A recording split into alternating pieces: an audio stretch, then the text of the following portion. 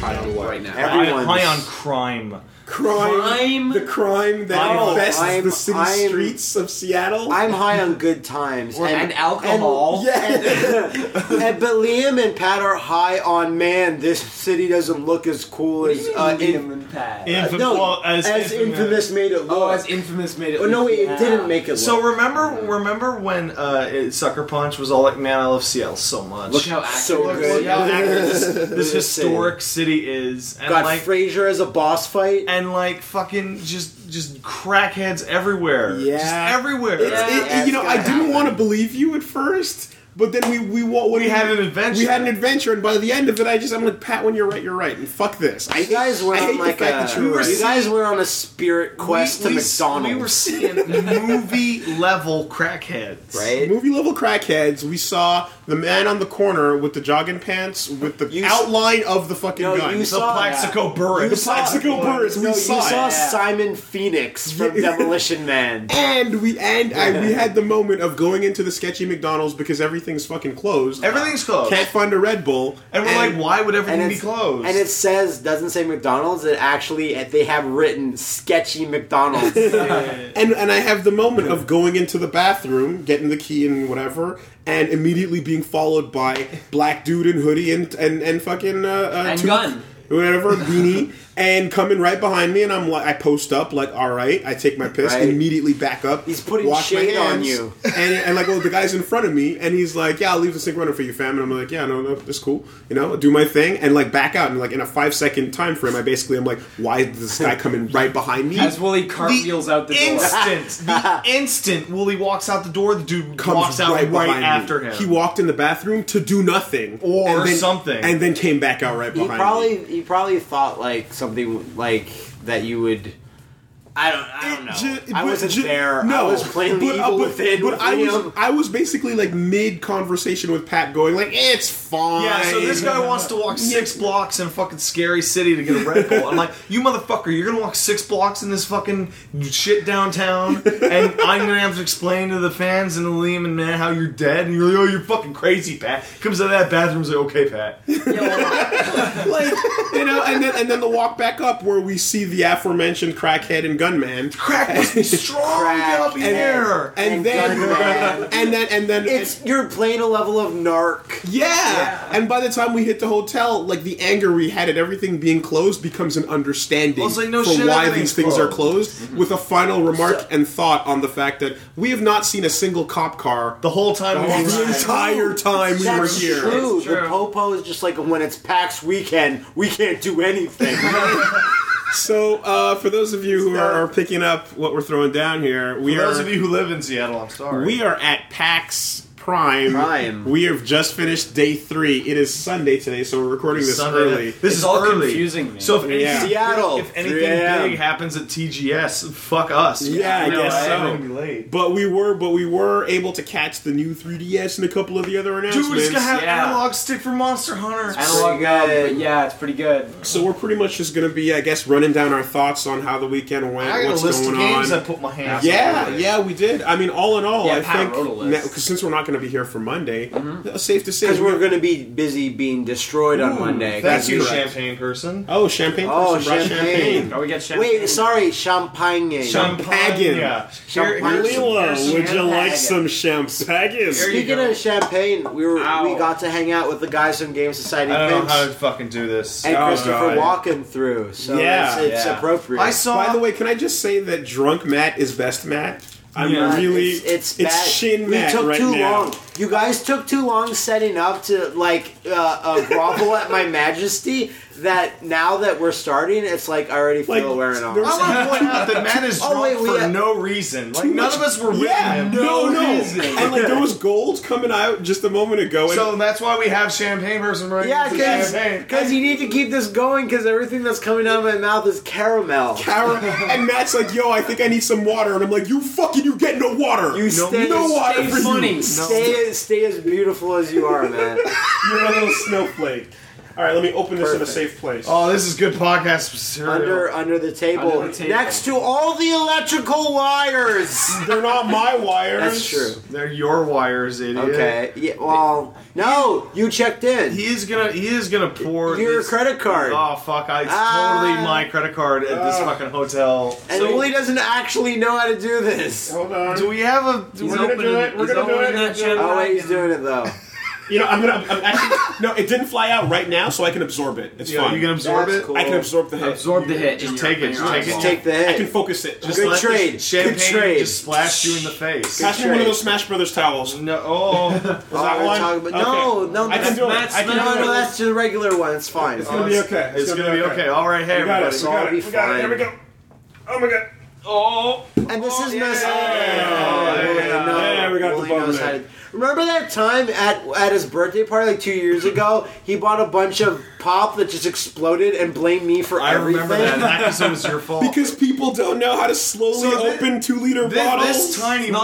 This tiny weird moment of us opening up the champagne bottle reminds me a lot of these wonderful live recording sessions that we had today. Yeah. That we should have drank more during. We should have. Yeah, it was 10 in the morning, Matt. It was 10 in the morning. So if you came to PAX, it would have made them way better. All right, Leo, you're good, Leo? You came to PAX, you might have seen us stall for 20 minutes playing Sneak King. What a fantastic moment. Matt, you get a flask's worth of champagne. There you go. All right, that's enough. We need you loaded. Oh, right? All right. Yeah. So, how's PAX? Seattle's a shithole. There's no way. I actually.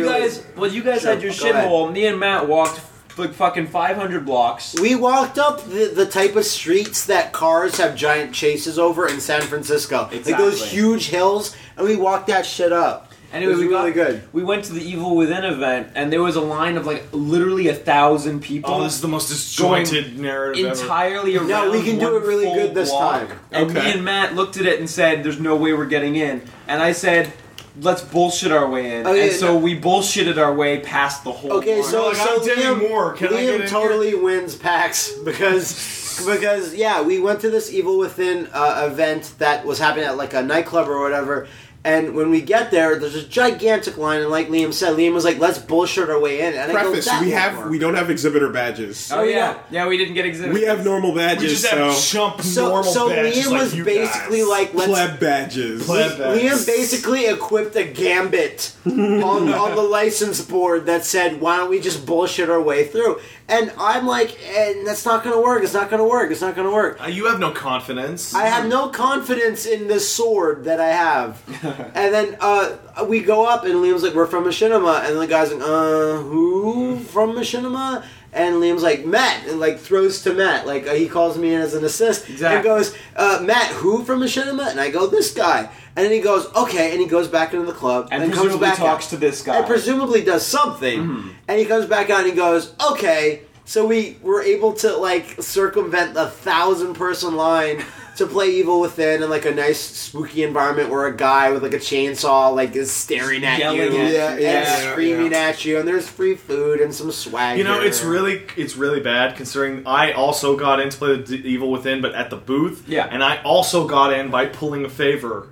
Yeah. I was not supposed to get in, but a nice fan pulled some strings. Oh, really? And got me into the demo when I was not supposed to. You let him take an extra spot at the end of the line after the cutoff. Good stuff. I love you, guy. He's a good guy. Okay.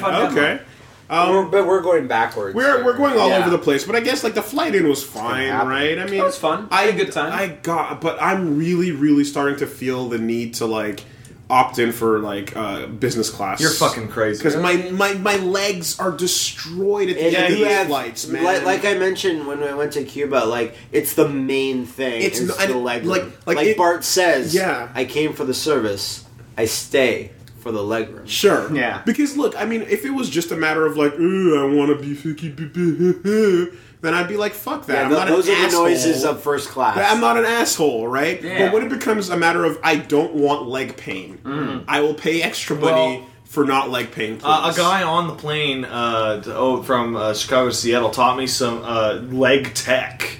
Well, take the emergency exit row if you can get it. Yeah, he taught me some leg tech that helped me out. Is if you have the aisle seat flip that seat up and just fucking turn your whole body straight out into the aisle. And just spread your legs as wide as they'll fucking go. Just lay down in the corridor. Yeah. Just fine. And no one gives a shit. Who's gonna care? Like the steward, the fucking airline attendant that's gonna come by 3 times in the whole fucking flight. Just make sure your dumb seatbelt is belted. Dumb seatbelt's on. You know what? It doesn't need to be belted unless there's turbulence even. Yeah, but on takeoff and landing. We go from putting on seatbelts. We go from putting on seatbelts to planes, and then going into arcade machines where seatbelts are required. Yeah. But again, we're jumping ahead. When and why not? Because that fucking Initial D machine was great, and I couldn't fucking fit into it. Yeah. I had to hang my leg out while I was drifting, and it hurt my ankles. That's why it's accurate, because that would be the same as you getting into that car. Into the fucking I couldn't fit in the Hachiroku. That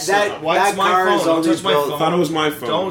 That car is only built for weirdly drawn manga characters. Yeah. With those lips. Yeah. Dry lips. Like Liam, you were laughing at the Attack on Titan artist earlier. Fucking Initial D's art is like it's pretty jank. God. Yeah. Imagine like a Titan is in the car from Initial D, and he's like multi-track drifting.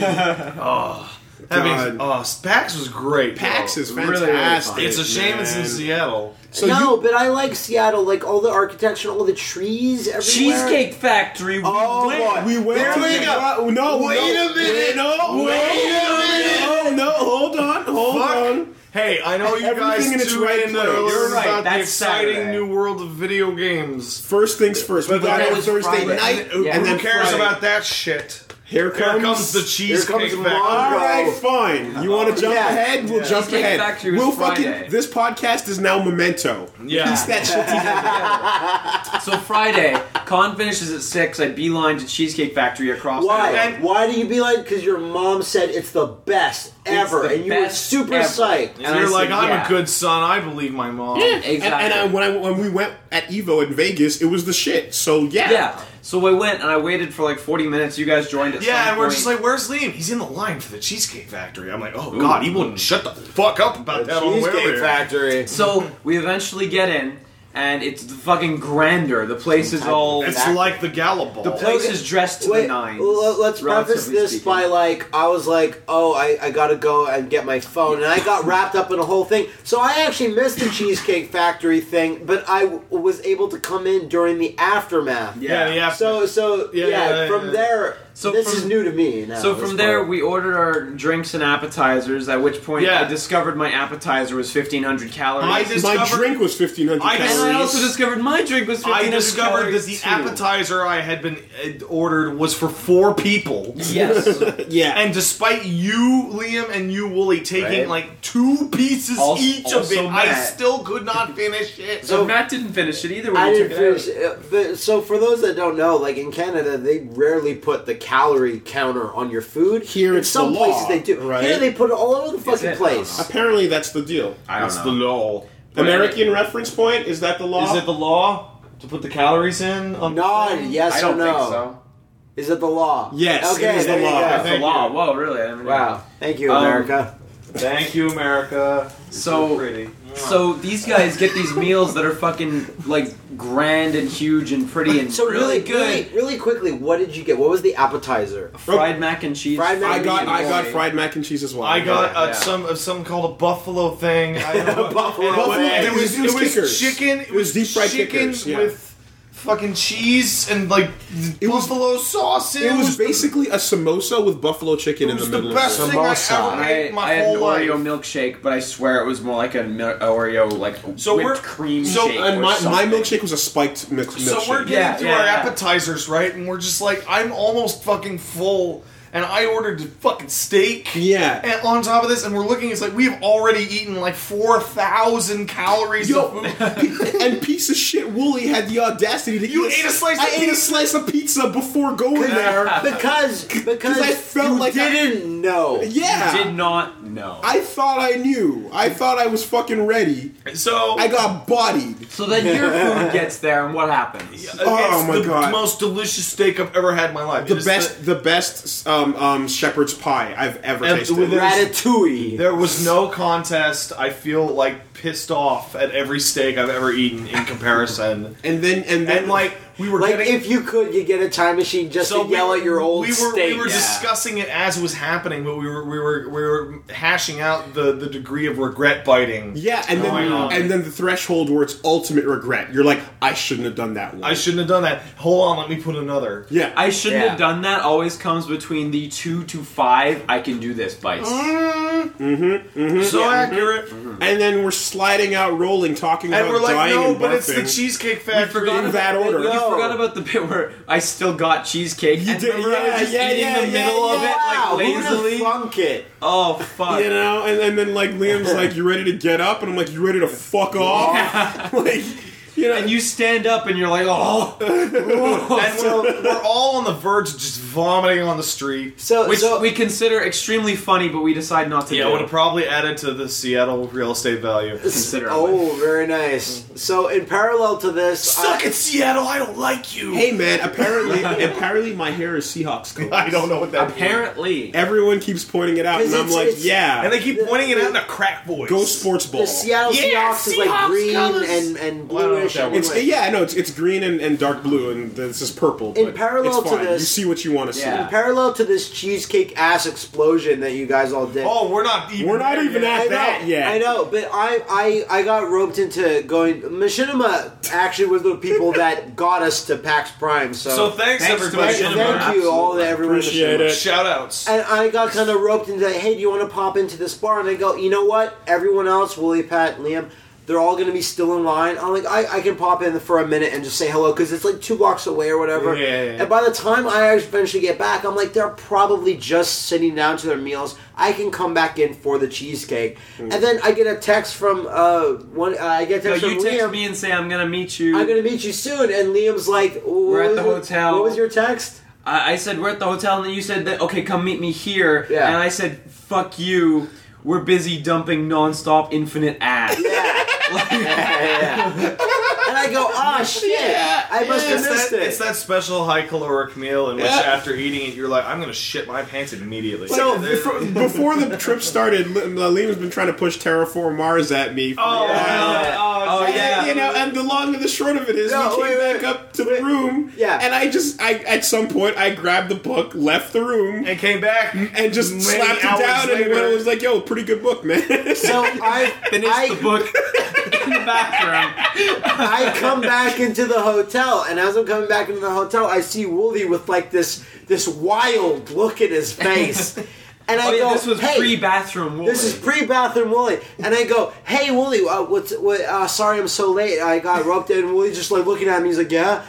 And Wooly's sweating and licking I got his into lips. a whole thing. I'm like, I had to go to the bar, and I popped in, and I met Game Society pimps. And as I'm talking, I'm looking at Wooly, and I just see these beads of sweat just going over his face. And I'm like, is something wrong? Is he pregnant? Like, what happened? Yes, he is. Yeah, he totally is. With and then Wooly goes eventually like, okay, look, I went to Cheesecake Factory. I have this manga. I'm going to be in here for a couple of hours. And I'm like, okay.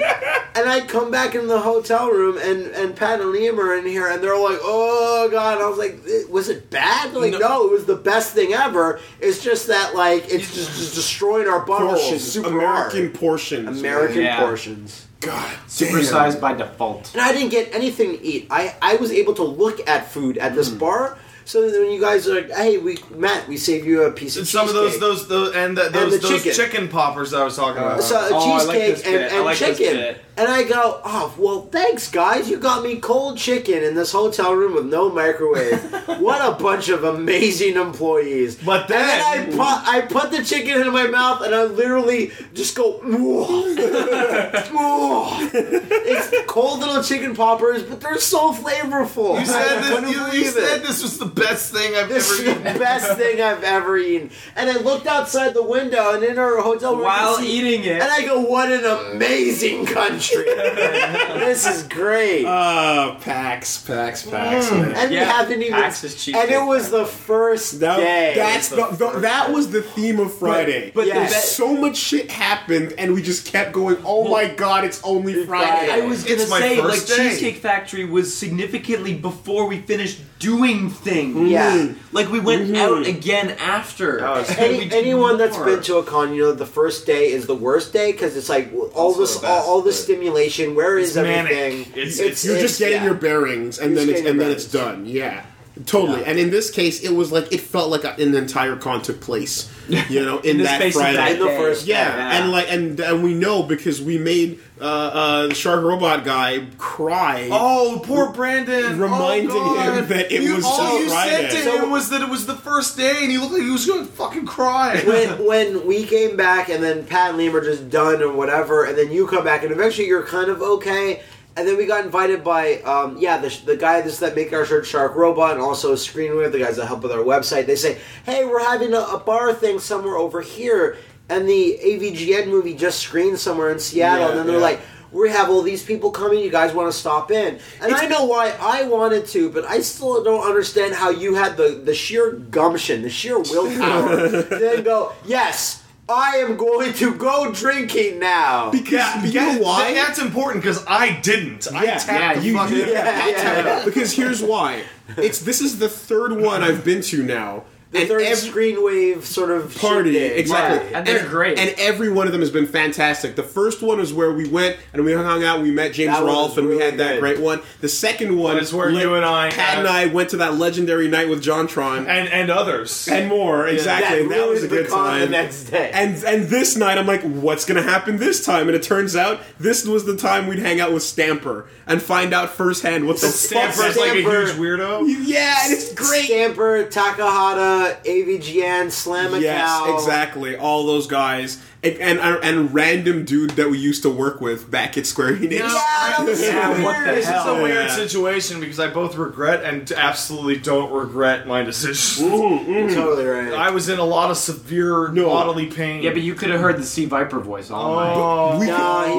We knew. I'll have more chances to meet I knew it was like I was sitting like he sat down next to me and I knew I was gonna have a good fucking night when he saw my Third Strike shirt, pointed at it and went yo. I was like, all right. I need some more right here's now. what we're doing. Daddy needs his meds. Oh. You're tapping it off with nothing. Man. We're all done. Champagne over. But that was a really good time. Over, everybody. That was a really good time. And then the guys from Screenwave, like again, that work with us on the shirts and on the websites, even though they were laughing at everything that we said. Yeah. Like, and you know, because regularly, like, you know, they just have a normal reaction.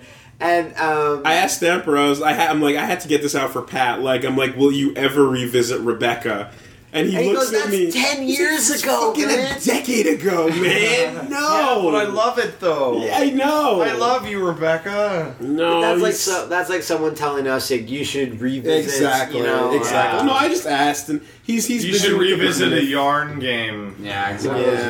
Yarnos. Well, Woolly World is basically Woolly World. Yeah, basically you can play that one. I can. You can. You and Liam can pretend to be the alternate universe genesis of this show. God. So Pat and I can attest, us being at E3, is that you step into PAX and it's like just the same amount of showmanship and giant statues and absolutely same level of trade show level production. But along with that, then there's like the other floors that have all the other tiers of geekdom that look like cons. That like their own separate con. Yeah, the 6th floor of indie games and lots of stuff. When we were at the airport and we looked at the app and we're like, okay, so it's like. Yacht Club is on the 6th floor, and it's like 6th floor. Yeah. That's more than 5, right? You know, and like it's like these actually are 6 floors of stuff. Yeah, and like every one of those major showrooms on the 4th was like you think you hit the edge of it. It is, and then it just fucking opens up. Overall, like fog of war. I would say like a full 30, 40, maybe even 50% larger than E3. It is enormous. Like you turn around one random merchant and then like you go through the fog gate. And then the new boss arena. In addition to having the same level of production and being extremely large, it was trivially easy to get hands-on stuff compared to E3 where we got almost nothing. Yeah. And that's why those videos are so much of us like jerking around in barrels and making fun of Sonic guy. Why did I immediately think of making fun of the Sonic guy? That guy was sad. Yeah, he was hyping it. He was doing it. But yeah, man, I think we all got a chance to get some hands-on stuff we were looking forward to. Oh, easily. I got hands-on every single thing I wanted to see at the show. I could not fucking believe it. Okay, for me, everything save Hyrule Warriors. Because that's a good hour-long line. Well, why didn't you go to the special Hyrule Warriors event? No, that's again a future tidbit. Jump into go! Memento. Now. Okay, so before we go to Evil Within, we try to go to the Hyrule Warriors event, post-con. At PAX, Hyrule Warriors line is apparently super long. It's quite enormous. Me and Liam were like, hey, Nintendo's having a separate event at a hotel that's not too far, and let's go. And then Takahata came along, and they're like, yeah, he played it, and he was like, I like Dynasty Warriors a lot, I like Zelda, it's great. So we're like, okay, will you go with us? And he's like, sure. So we go all the way there, and on Nintendo's little card that they give you at their booth at PAX, it says, Hyrule Warriors special event will give away Link's scarf. His beautiful blue scarf. Beautiful blue scarf. What an amazing hero. And then they go, it's from 7 to 10. And as me and Liam... it says space is limited. Space is limited. Which we didn't think too hard about. Sure. How limited could those spaces be? As we're getting there, we see all these amazing happy people that are wearing Link's scarf. They look way better than they would have on the way in. Yeah, and I'm jumping up and down going, we're going to get a scarf, we're going to get a scarf. Both of us. We're both going to get a scarf. Mm-hmm. And we walk into the hotel, and it's 8:40. The event ends at 10 p.m., and as we get to the thing... The people that are like at the door were like, hey, Liam goes, we'd like to get in, please. And then they go, yeah. Oh no. No. And they're actually shockingly like dismissive and like unfriendly. But anyway, thanks again, Seattle. That'll save Nintendo. I poke my head in and like it doesn't seem full, but when you look to the side, like there's a zigzagging line, and it's like, oh, it's actually full. Sure, and then we both kind of relent and go like, oh well, okay, if we can't play the game, can we get a scarf? No. Like, I was like, whoa, thanks, Miyamoto. There's none left. Everything There's done. None left. And Liam was telling me it's like the European exclusive scarf you only get in the treasure box. Yeah. Meanwhile, on the other side of town, Pat you guys are lined up for the Giant Bomb panel. Ooh, playing Nidhogg in line. So let's talk about Nidhogg. So I was going to go there first, right? So we line up, and it's like, okay, we got like a fucking hour and a half to kill, and I just crash for a while. You're falling asleep in the fucking floor. And then this motherfucker right behind us pulls open his iBook and is like, yo, I'm playing Nidhogg, who's in? Everybody?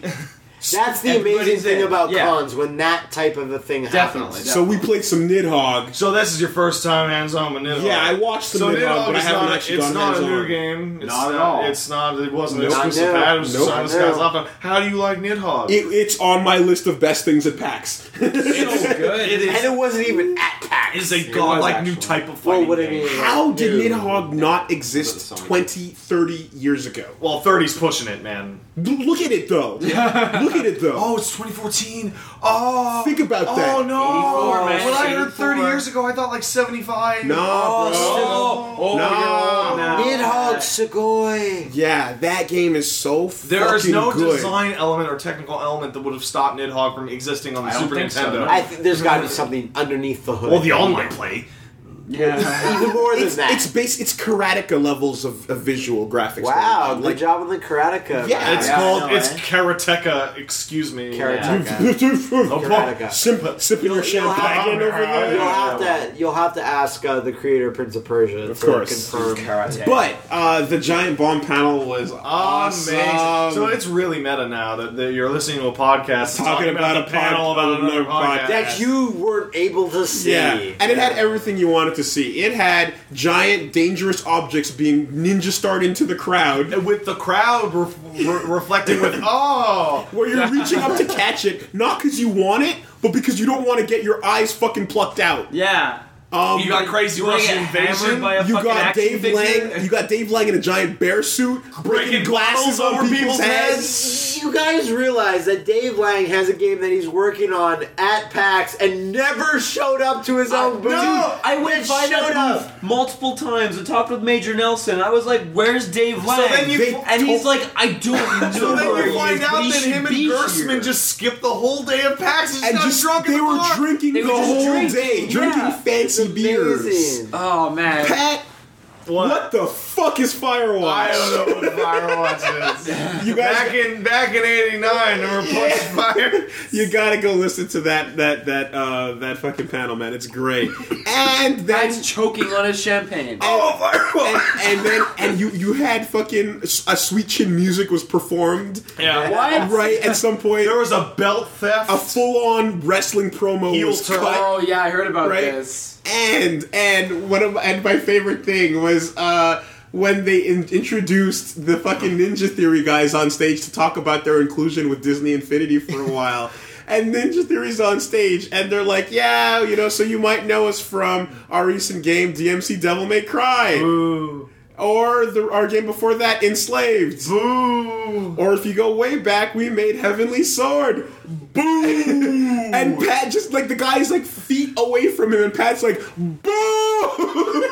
I'm like, oh my god. See, that's why we keep Pat around. You can never say... Was it just Pat? He was the only one that did it. Everyone else was cheering. The room was totally silent, and we ran into some people later who was like, was that you? You can never say this man, it goes against his principles, man, because it's like, the guy that fucking made the game is right there. He's like, boom, your shit sucks.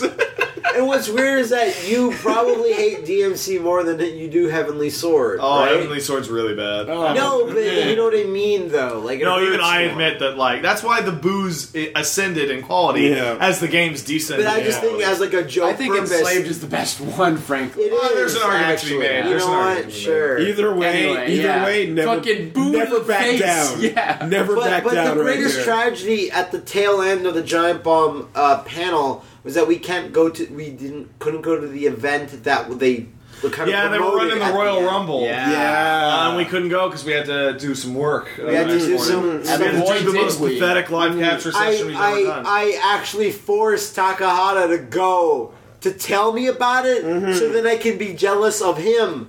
Yeah. So I asked him, how was it? And he goes, I got there 10 minutes late. And he's like, but it was the hypest thing. You could not hear anything. The Giant Bomb Royal Rumble is what we're talking about, where they get 30 random... No, not the Giant Bomb. They run it, but it's the game industry Royal Rumble. They get 30 people from across the game industry, and they all jump in and play No Mercy Royal Rumble mode. And they have intros and everything. It's great. Dr. Tracksuit! Gersman's Dr. Tracksuit. But Takahata said, you could not hear anything, because the roar of the crowd every time a new person was added to the Rumble. Yeah. And he's like, oh, this guy got this reaction, and whatever. And he was like, oh, God, I hope that's online. I fully support turning the entire video game industry into a wrestling league. Yes. Heel turns, scandals, etc. Oh, man. Well, you say scandals. Direct parallel. You say scandals. So a mutual friend of ours just happened to be just chilling in the lobby. So, here's the thing, is because we got back that night, and, apparently the internet exploded. From after the Giant Bomb panel? Yeah, because,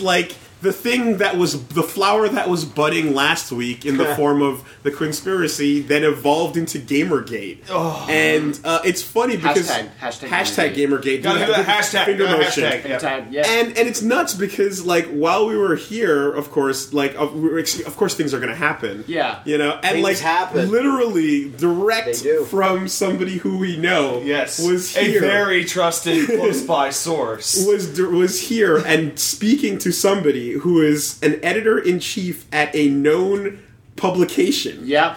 Who directly admitted, I don't know how I'm going to handle the fact that I kicked in $1,000 into a game I'm reviewing. That I reviewed. It's impossible. Yeah. Literally. Have reviewing. I forget which one it was. Yeah. The editor-in-chief, mind you. It's a thing that happened, and it's kind of nuts that you can do the research. You guys at home know what we're talking about. Yeah, people can. It won't be hard to find. People can and will do the research. Trust me. A lot of other things have been researched, and the fruits have been, I guess, born. Yeah, even Giant Bomb was making fun of this with Navarro at the fucking panel. They were, and they have their opinion on things because they're kind of close to the story in one way.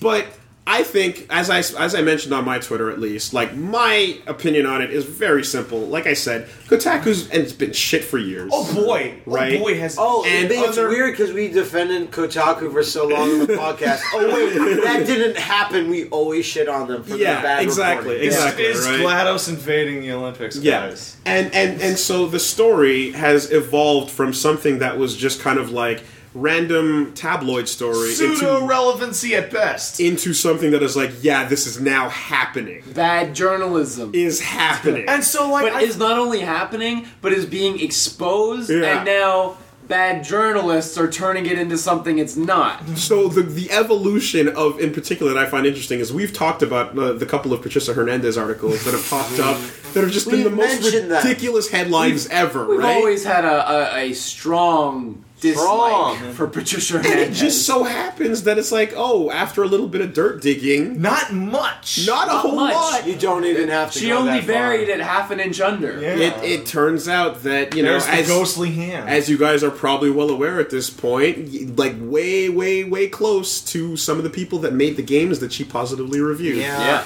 And talked about, and etc.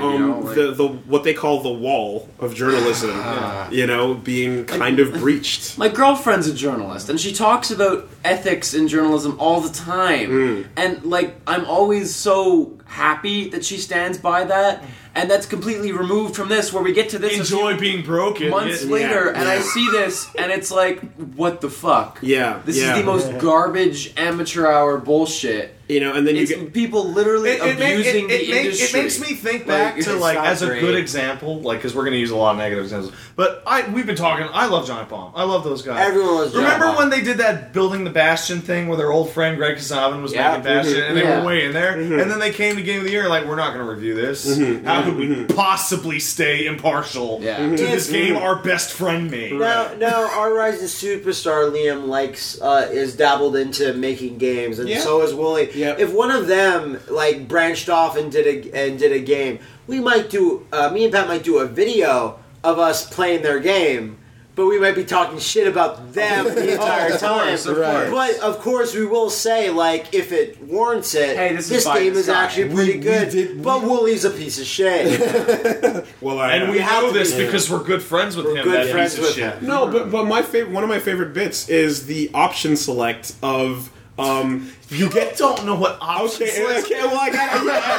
All right, sorry. You're really in there. No, but it's like, in fighting games, an option select is when you do one input and you cover two grounds. So if you're playing rock, paper, scissors, you do a move that's rock and paper at the same time. Right. And whatever you play, it's rock. Wins. Unless they do the thing. Unless they do paper, then it becomes in which scissors. case it becomes exactly, scissors. right? Yeah. You do one thing and it covers both grounds. Right. And so the option selective saying that, hey man, it's not a problem if journalists get involved in back Patreons or whatever. Yeah. And then when you get called out on it, you go, no wait, they're bloggers. They're not journalists, they're bloggers. Whoops. Bloggers aren't beholden to the same kinds of. Someone steps up later and says, "They're not journalists." Yeah. It's like, Kotaku in particular. Well, personally, I the whole fucking thing. There's one part of this whole thing that really bothers me. It's like there are no game journalists. There's very few. There are game enthusiast writers. I was a game enthusiast writer for 2 seconds when I was 12. Is there an actual course you can take in college or university that's you are a specific game journalist? I believe there are, but they're garbage programs. They're called journalism. They're just regular journalism, which is what Stephen Totillo took and is. Of course. Right? So it's not specific to game journalism. For good or ill. Yeah. For good or ill. Yes. Mm-hmm. So that's what's happening there, and it's just there being in the middle of PAX and catching some of that tidbits, firsthand, just little pieces, little whispers of it around and around, overhearing stuff. And it sucks though because it's that it's big news. It's this dark shadow that's going over an otherwise really positive event, well-run event. The light will come out. There will be sunshine eventually. Oh my God, Look so to the east, Gandalf says. Eventually, Keely will be better or worse. Keely will be there riding an army of Doritos bags. Dorito Pope riding on Shadowfax. I talked about it last night. For as much shit as Keely gets for the Doritos thing, He's clean as a fucking whistle. And he's like, I need to do the Doritos thing, so here's the Doritos patch on my sleeve. Like, it wasn't a mystery that he was selling Doritos to you. So when you go to Doritos, when you go to Keely's Patreon, and he's funding Doritos, exactly, it's like to be expected. You're like, I bet that motherfucker loves Doritos. It's literally wearing the L on your chest. Exactly. I think the saddest thing about this is that everything that I've heard, my general reaction is like, yeah, of course. What else? Everyone has known the game business has been like outrageously corrupt since forever. What else? Like, look at Famitsu, for fuck's sake! Yeah. Famitsu's the most corrupt shit ever. The most blatant corruption. Wait a minute. What are you talking about? Famitsu takes money for scores. Everyone has known this forever. Yeah. You look at the history of them having, 3 10 out of 10 games ever, or 40 out of 40, and then they balloon to 80 of them. Over a course of just a few years. Yeah. So, including gems as Yaiba, which they scored 9,999. Which is knows that's bullshit. That's not worthy of a 9. You remember that ad they had of the president of Famitsu, in the ad for Peace Walker? Yeah. Saying, boy, I love Peace Walker. 9,999. Speaking of L's on your chest, yes. Pat, why don't you tell us about how your first run of Bloodborne went? Oh my god, I died so fucking hard. Now explain how the Bloodborne booth works. So the Bloodborne booth was probably the best booth at the whole show for a multitude of reasons. Well, they had 12 kiosks. They had these nice TVs alongside the whole line, so you could at least watch something while you're waiting in line. And the most important thing, that I made it from the capped second line to the booth in 18 minutes. So I timed it today, by the way, from the capped end, and it took me 42. Oh, okay.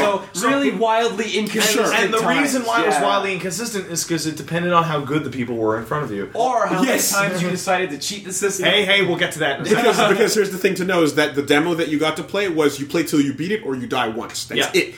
Furthermore, we need to explain that the booth for Bloodborne was tucked away in the corner. Right across from below. Perfect. It's spiritual. So perfect. Wait, it was tucked away. It was right in the Sony booth. No, it was in the back corner of the room. And there was a huge thing that said Bloodborne on the ceiling. Behind the Order and everything else PlayStation. Other people that we met didn't even know Bloodborne was playable. Cappy was talking about the fact that them and Bloodborne were tucked into that corner. Yeah. But it was nice because it created an atmosphere. Oh, this is where the moody shit is. Because the lights were low over there as well. I don't think it was placed. Bloodborne was the beeline game. Once Wooly and I saw that was there, you went to Smash firstly, and that was your part. But me and Wooly walking, and I'm rubbing my hands. Rubbing your hands. It's I'm gonna beat this demo. I don't care how many times I have to play this. I'm gonna beat this demo. We walk in, Wooly and I start playing damn near simultaneously. Simultaneous times.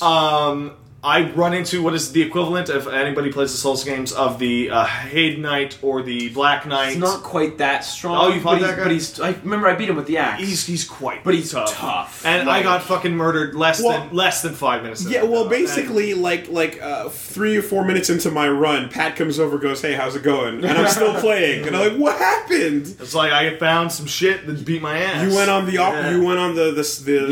B path. Yeah. And you found... I played the game the way I play a Souls game. So I explore everything in a grid, and that got me fucking murdered and stole my demo time. I made my way through most of the demo, and the fucking, oh my god, you don't... I'm okay, what about defense, right? No, you don't defense. What defense? Did you drop your shield in a game that does not have a shield? Oh my god, you don't need shields anymore ever because the guy you have is so fast. So what is it that if you hold Jehuti, for fuck's sake? It's if you hold the dodge button down longer, you roll even farther? No. So what it is if you're locked onto a guy, you press the roll button. You dash. No, if you're locked on, you just dash around him very quickly. If you do it right before he swings at you, you fucking sweep you go closer to his back. So the more closer his hit is to you, the farther closer around 180 degrees. When that was described to me, it like Liam described it to me before, it reminded me of like when Link does the parry in Wind Waker specifically.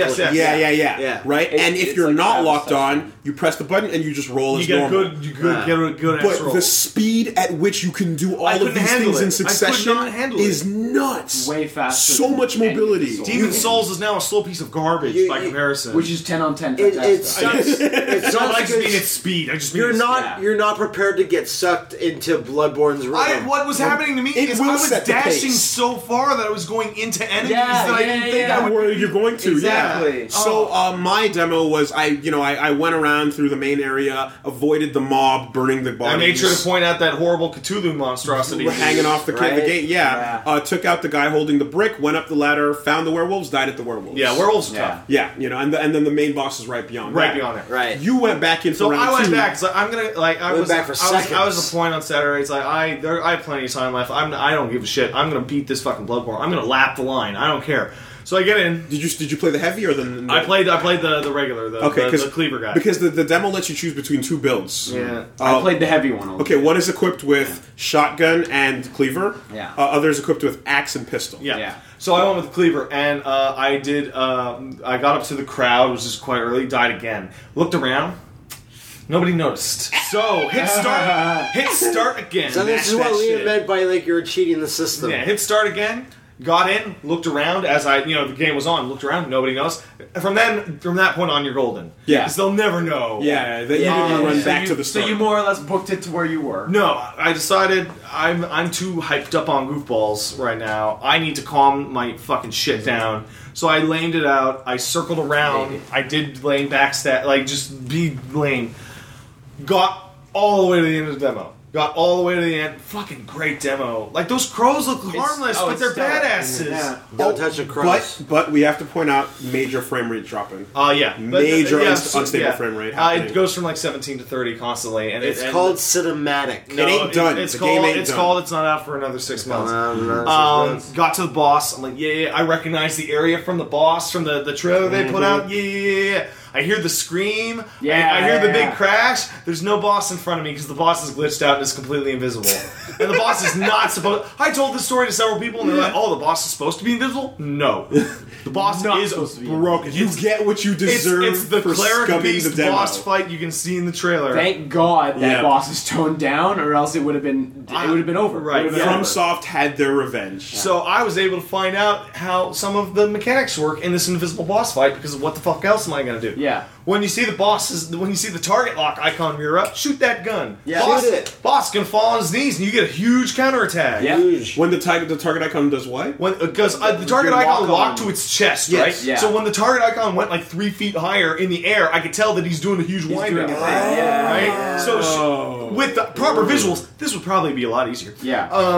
Shoot him with your gun. Interesting. He'll fall on the ground and his head's going to be on the floor, and then you do like a riposte and does big damage. That's how I beat the big Black Knight guy. Because he did a big overhead swing and shot him in the gut. Because you find out that like there's zero startup to the gun. No. The moment they start winding up, it's instantaneous. Yeah. I wasted a couple bullets just testing it. Yeah, beat it. Was so happy. I got a picture with me holding the fucking. You looked really cool. Yeah, I know guns. you did.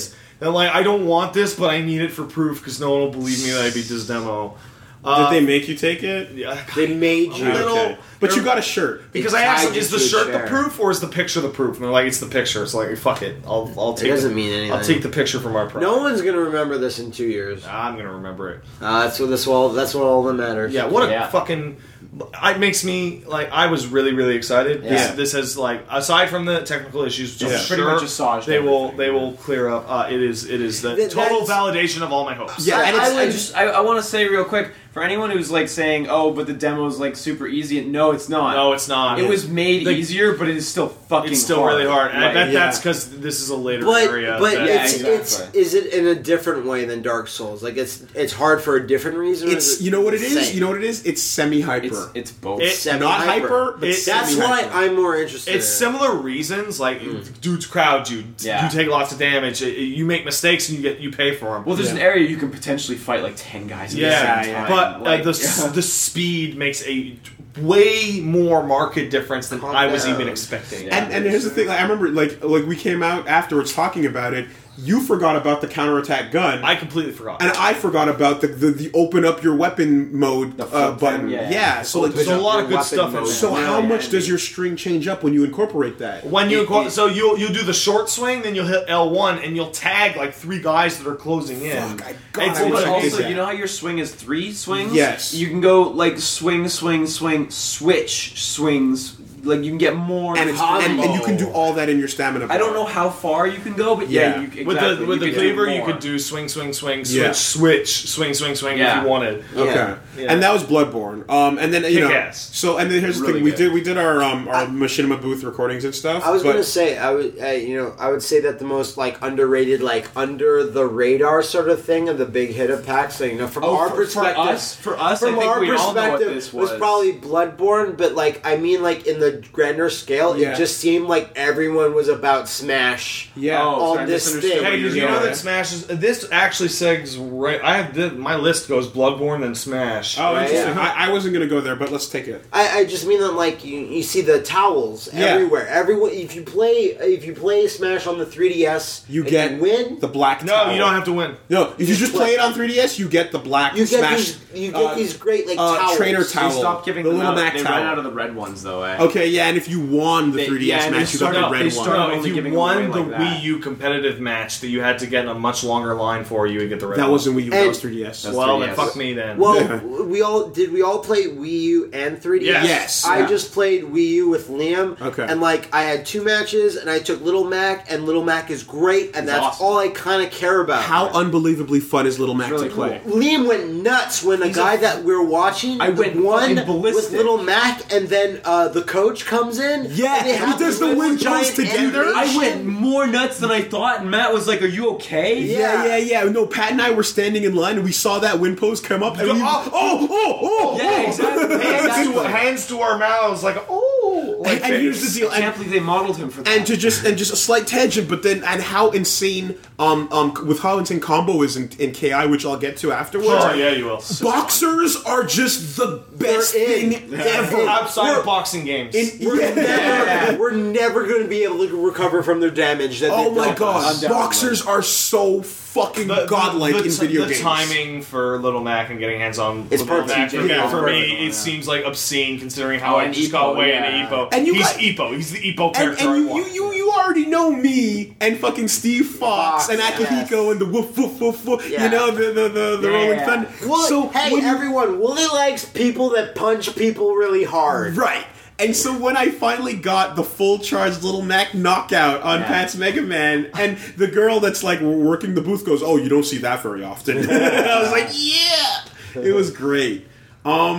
Smash is fun, man. The 3DS version. My worries about the speed are gone. Like, I don't know what people were saying when they said, "Well, Liam, you know better than me." Well, it has to be slightly slower. Right? As a casual scrub, it's slower than Melee. Yes. Yeah, that's what I mean. As a casual scrub, I thought it felt better than Brawl. It's way easily, better than Brawl. no question. It's way better than Brawl. And as a casual scrub, I felt that the 3DS version, while fine as far as the game goes, the controls... It's just the controller. Were a little bit hard to get used to. The 3DS is not a GameCube controller. So, me and Wooly actually had a little interesting talk with someone earlier where we talked about what our favorite and least favorite games of show were. Or rather, favorite and most disappointing. My favorite was Bayonetta 2. Yeah. My most disappointing was Smash for 3DS. Mm-hmm. Because while I love the core game... there are little things that you could do with a GameCube controller that you just can't do. Yeah, me and you almost came to blows over this, despite us eventually ending up having the same opinion. Yes. Yeah. It's just, I don't know how to even say, there's just something missing. You said something about the character size and stuff, but I don't have any problem with that. But the controls are just not perfectly ideal, and there's some cool stuff you can do in Brawl where you can, like if you dash and then hold the C stick in a direction and then hold Z, you'll slide and do the smash a little bit. While you get a bit of doing extra it, yes. distance. That's a technique you just can't really do on the 3DS because of the control. You can, and I did it, but it's significantly harder. It's not feasible. Well, because you have to do a smash without stopping your dash animation to get the little slide at the end of it, and so you have to not stop dashing, but you have to smash in a different direction, you know? So it's extremely tricky. The resting state of your hand on a GameCube controller is that of your hands on the A button. The immaculate and GameCube then, design. And the top or side of your thumb is touching jump. Yeah. Right? And when you're playing it on the 3DS version, not quite you have to pick up and hit the jump button. A little and just bit. That little change. It's very slight. It affects your game a little bit. That being said, I do think like some of this is a side effect of us using GameCube controllers for over so 10 long. years. That's what I was going to say, that you're taking a game that has been almost exclusively played on one controller for 10 years, and you're putting it on a handheld. It's going to be a rough transition. Exactly. Yeah. But I do think the handheld version's really good. Even though it was my biggest disappointment, it's really good It's my biggest disappointment.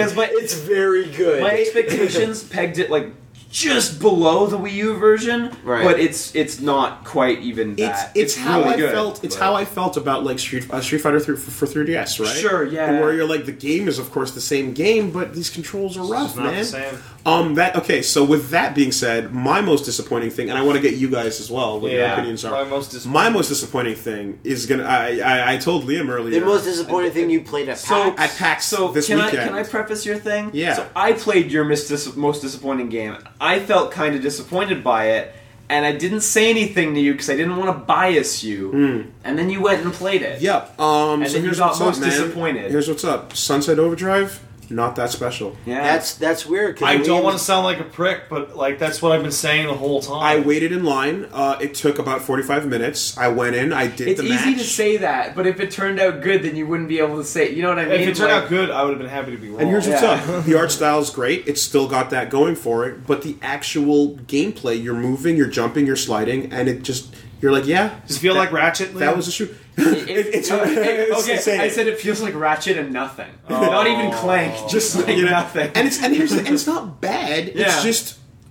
it's not remarkable. Fine. Here's the thing: the reason why Sunset Overdrive is actually special because at least it looks like a different thing. Style, yes, and the style. And it sucks that you feel that the gameplay is like kind of it's there, but whatever. Because the style's still there, still strong, and it's got it going. At the very fucking least, it's like buy this game because of a box art for Christ's sake. Right. Do it for that. Can I just buy the box art? Can I buy the box art? No. That being said, still gonna buy it because I didn't get a chance to go in hands-on with it, but it's like, even if you play something that is a demo... It's not disappointing. It's just... Okay, so that's not true. That's not what I mean. It's not a bad game at all. It's just a normal shooter where I was hoping for, like, something awesome. I don't want to get any, like, console warrior shit here, but that sounds like Titanfall.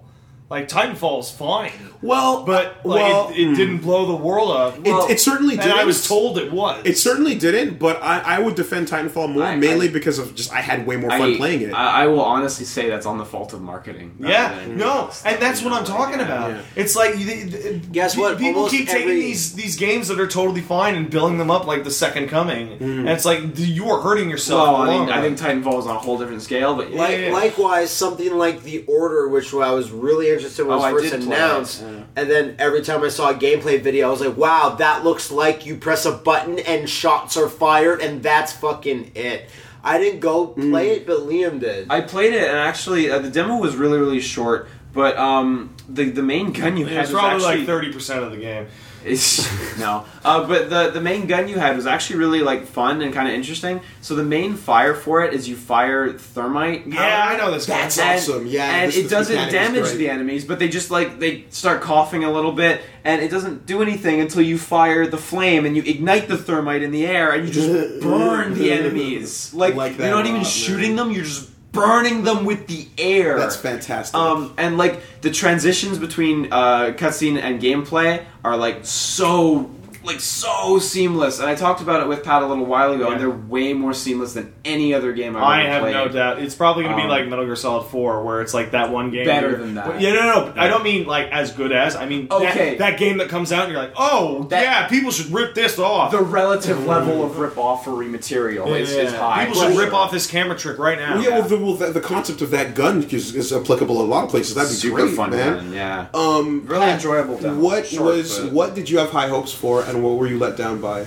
Nothing. Nothing. Everything you played was good for I you? will instead go no high hopes for anything. Go for something I was actively ready to be disappointed by. Well, that comes next. Okay. So, Matt, do you have anything? There was not a single thing that I played that I was disappointed by. Yeah, okay. Was there anything you took a look at that was like you were like yeah, and then you saw it and you're like, I guess it's kind of unfortunately like, not that again it's bad. It's just that I didn't out of all of us, I played the least. Because I did have some obligations. You were doing business. I did have some obligations, and I'm like, I don't know, I was just feeling tired overall. But I guess the only thing is the Evil Within, I think it's still one of those things that because it's a demo, because you're dropped into Chapter 9... They drop you in way late. Yeah. They drop you in way late, and Liam played it. Okay, I'm changing my answer. I'm agreeing with Matt. It's still good. It's really good. Oh my god, really good. We're gonna play it and whatever. But it's just like the pedigree of it and just the general everything we've heard about it. It's just hard to get over it. Liam said it like I think you would agree that the aiming first of all in that game, which is probably the most pivotal thing, is a little squirrely, and also the melee of that game put me in bad situations where I felt it was. I don't know about the melee being squirrely. I think the melee, not the melee. Sorry, the aiming being squirrely. I think it feels like very, very similar to a more intense version of RE4's, and like the wobble. It demands more precision than we have not played a game like that in so long, where every single character in a third-person game has the rock-solid like biceps to shoot perfectly straight every time. Leon doesn't. Yeah. Well, no, that's what I mean. Leon's the last person that I can think of that shoots like that. But Sebastian's even more. Yes, he's even more. What's your reticle like? It is 5 dots with 4 dots. It's a dot, and then if you have the shotgun, it turns into that giant. No, they don't grow. It shoots at the point. Okay. Yeah. It just he's always a bit wobbly. All right. But the game is still good. The game's really good. It was a slower really pace than RE4. I really liked just going through like the mansion. You're just going through a mansion and doing horror stuff, and it's like this is fun. It reminds me. It makes me feel like there are ideas and things in this game that were from RE4 Hookman version. Yeah. Especially the fact that there's a blue Hookman that chases you around and he's invincible. It also it makes me a little disappointed because it really makes me think that it's Shinji Mikami saying, hey, let me do a greatest hits of everything I've done in the last little while. Because, the Hookman throwing burning bodies like Crimson Heads in RE4 remake, it feels like he's taken a lot of things of his games that he's done previously and just saying, I want to get paid. Yeah. Shoutouts to Paul Marketing over at Evil Within for creating the worst fucking the worst handout. At first, it seemed like the best, but then we noticed it was the worst. They were handing out the head box to put on your own head. The guy with the safe on his head? The guy with the safe on his head, they handed out a cardboard box you put on your own head, which a bunch of people were like, and you walk around the convention center with a cardboard box attached to your head. And then at the end of day one, the streets were littered with boxes. And I want to point out that we say the word streets were littered constantly. Yeah. There were many items of this kind on the actual street all over after having being littered there. Yeah. Hobos were making coffee tables out of all these boxes. Coffee tables. And ghettos out of these boxes. Like we mentioned before, Smash, the brilliant idea of a towel. You're at a con, you're sweaty. Wipe that shit off. Here's a towel, and then Bethesda going, here's a shit box. Put it on your head. When we did our signing, one of the Pepsi mans gave us a Pepsi that spilled, and a dude pulled out a Smash towel and he caught that shit. And he caught it. Good amazing. job. What a good handout. Amazing. Yeah. Evil Within was really good. Yeah. That being said, despite pointing it as my most disappointing, like I'm still so excited. Certainly. I think our most disappointings are still all like super. We went to the games we wanted to fucking play, man. Yeah, exactly. I think also graphically that game is really weird. Yeah. It's there's things that look great and there's things that don't look great. Because it's a Japanese game. You said using an American engine. You said last night. So last night I was really impressed because it's the second Japanese game that I look at, the Japanese AAA game that I look at, and it really blurs the lines between East and West. And this goes the other way too, where I don't think American games or European games blur the lines between East and West either. And the two games that I think really blur those lines are Knack and Evil Within, where you look at them and you could easily say these were made by Western companies, and it's only the real subtleties when you really get down to it that are different, like that are Japanese. Like Sebastian's Melee, he does that over the shoulder punch, that Japanese things have. The very Japanese, right? Like there's just little things like that tip you off, but otherwise you would think it's a Western game. It's really impressive in that regard because it's hard to make something so culturally different and have it feel authentic to people who come from that, and that's probably culture. A good thing. It is a good thing. I'm really impressed. I trust Mikami.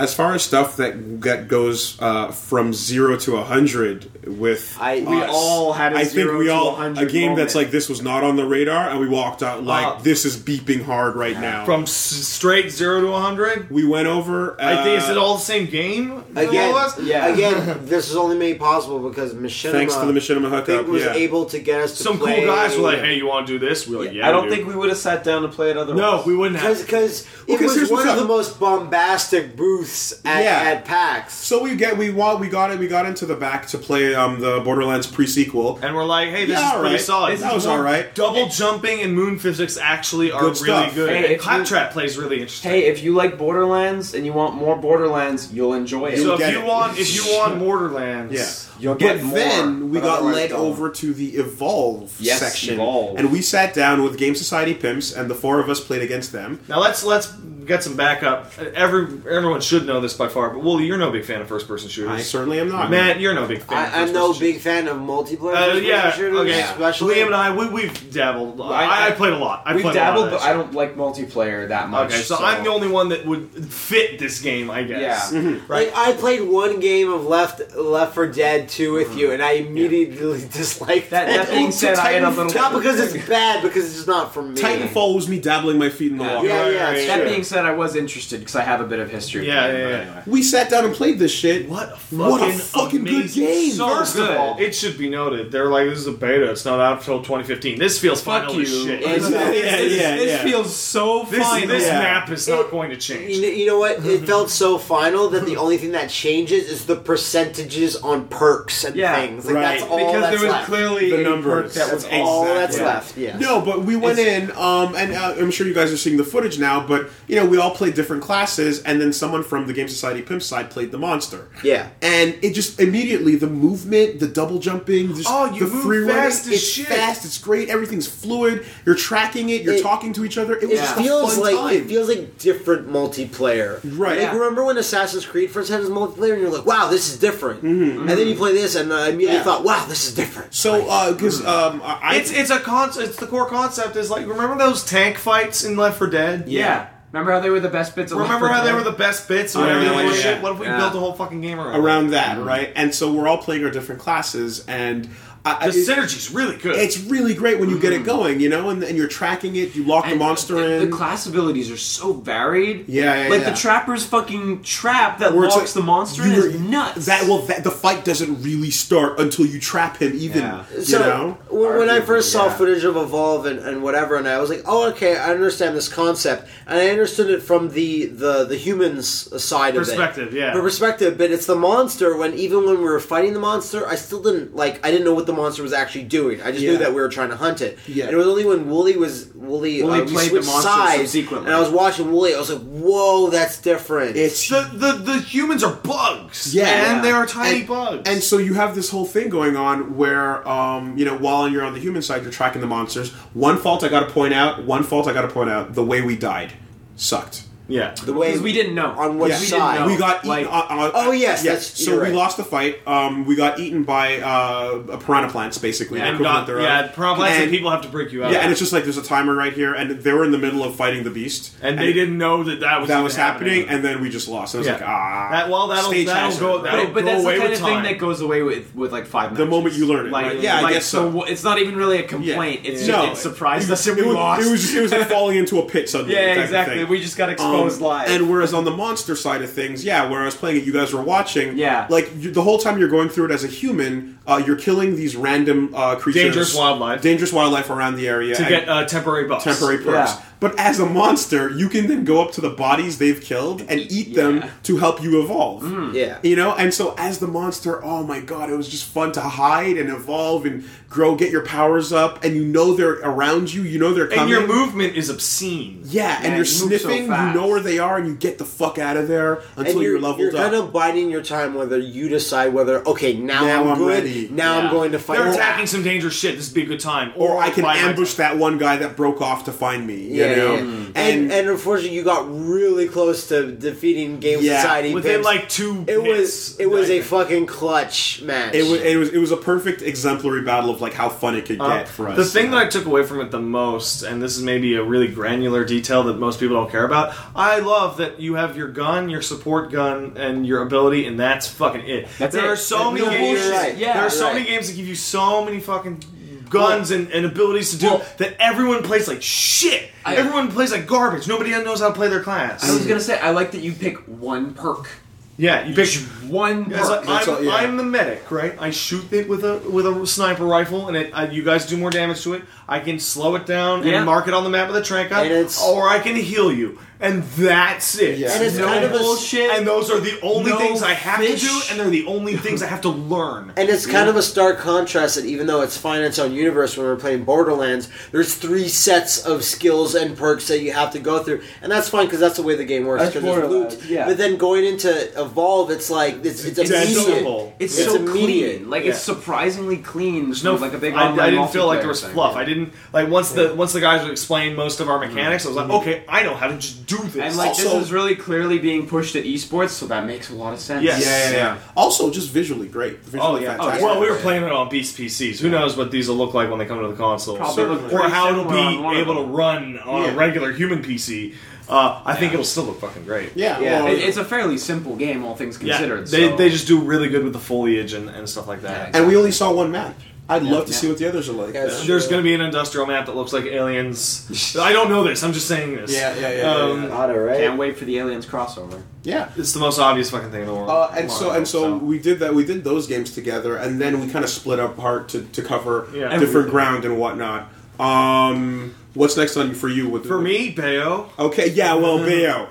Well, fucking Bayonetta 2 is just the best thing that happened this entire weekend. It's the best thing of the show. These guys played it on what? Friday? I played it Friday and today. Okay, I played it today. Friday. I have now completed all preview versions of Bayonetta that exist. Sure, yeah. Man, oh man, that one new feature they threw in, Umbran Climax. What if I talked about this like a year and a half ago after E3. And now that I touched it, it's the best possible new feature you could throw in. It's just fun. You're just like, every move I do is Wicked Weave mode. Yeah. It's so fun. And your Wicked Weave is now the whole monster code. Yeah. Oh, God. Something that changed since E3 for sure is they have changed the control scheme slightly so that switching your weapon set is no longer the left trigger. Now left trigger is lock on, which improves that game a lot. Yeah, definitely. Right trigger is switch your weapon set. Because you're not slamming right bumper. Sorry, right bumper, right bumper. Yeah. Because you're not switching weapons all the time. What's more important is you can lock on. Of course, yeah. I was also surprisingly comfortable with playing on the gamepad. I thought I was going to have a big problem with it, and I didn't. No, it was totally fine. I really enjoyed it. If anyone's going to make sure that shit works fine and that it's not obtrusive, is Platinum, right? That will not stop me from playing it on a classic controller. Oh, yeah. But it's nice to know. But if your classic controller is dead, you'll pick up the game. Nice to know it's not a problem. Yeah. Oh, that was great. I had the pleasure of talking with a guy from Nintendo who had played it a bunch because he works there. Yeah, there was some Treehouse guys doing that. And like he ran through all the launchers and everything with me, and it was just a good talk, and we had a lot of fun just talking about Bayonetta. And, I got the lady that was not too familiar with anything. So. No, we got. I had the guy I think Liam was talking about, and then I got an old guy who worked there. Yeah. And unfortunately, no Unite Tombstone, but whatever. That move was so good because you could launch Tombstone. It would have been that would have been solid if you could drop down before they fell. I was looking for it, and I asked him. The other thing that not too long after Evolve, so good, Evolve and Borderlands that we got to play is that I just thought.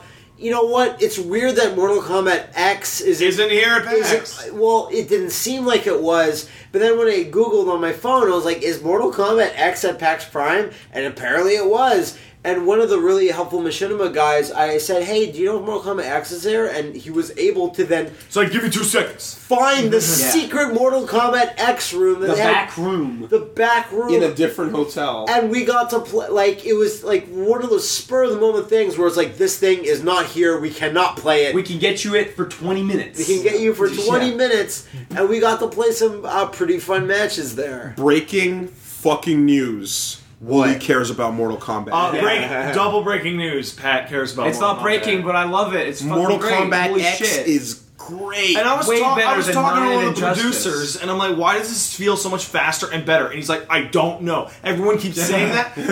I know for a fact that the hit timings are similar to MK9. But it just feels we just sat down and it's just like, look, man, I'm like, you guys clearly took all the lessons you learned from Injustice and implemented them here. And he's like, yeah, we did. So Millie and Liam start to sit down to play, and we're like, all right, let's just check the move list. Press start to pause. Moves are there, right there on the pause screen. Specials just there on the pause screen. And we turn back to the guy and just go like, yes. Yeah. Also, Liam dropped a little tidbit on him about the Skullgirls hold pause to start thing, and he's like, oh, that's pretty good. I'll let them know. So if that gets into the final, we know who did it. That's on us. I really hope that. So I looked at it from just the trailers and said, you know what, Kotal Khan, that's where I'm going. Yeah. Touched him. He's cool. I'm way in. I'm way in. He's fun. I forget the name of the character I was playing. It's the one with the big guy. Ferritor. What a fucking cool design. Yeah. Everything about the way that character attacks and like the character's projectile is just throwing a little girl at the end. Now remember that animation that after you win a round as that character, you remember what it was? Yeah. The big guy takes Farah and holds her by the hand and pulls her back to their side of the Eco screen. style. Yeah. Big Daddy and little and little sister.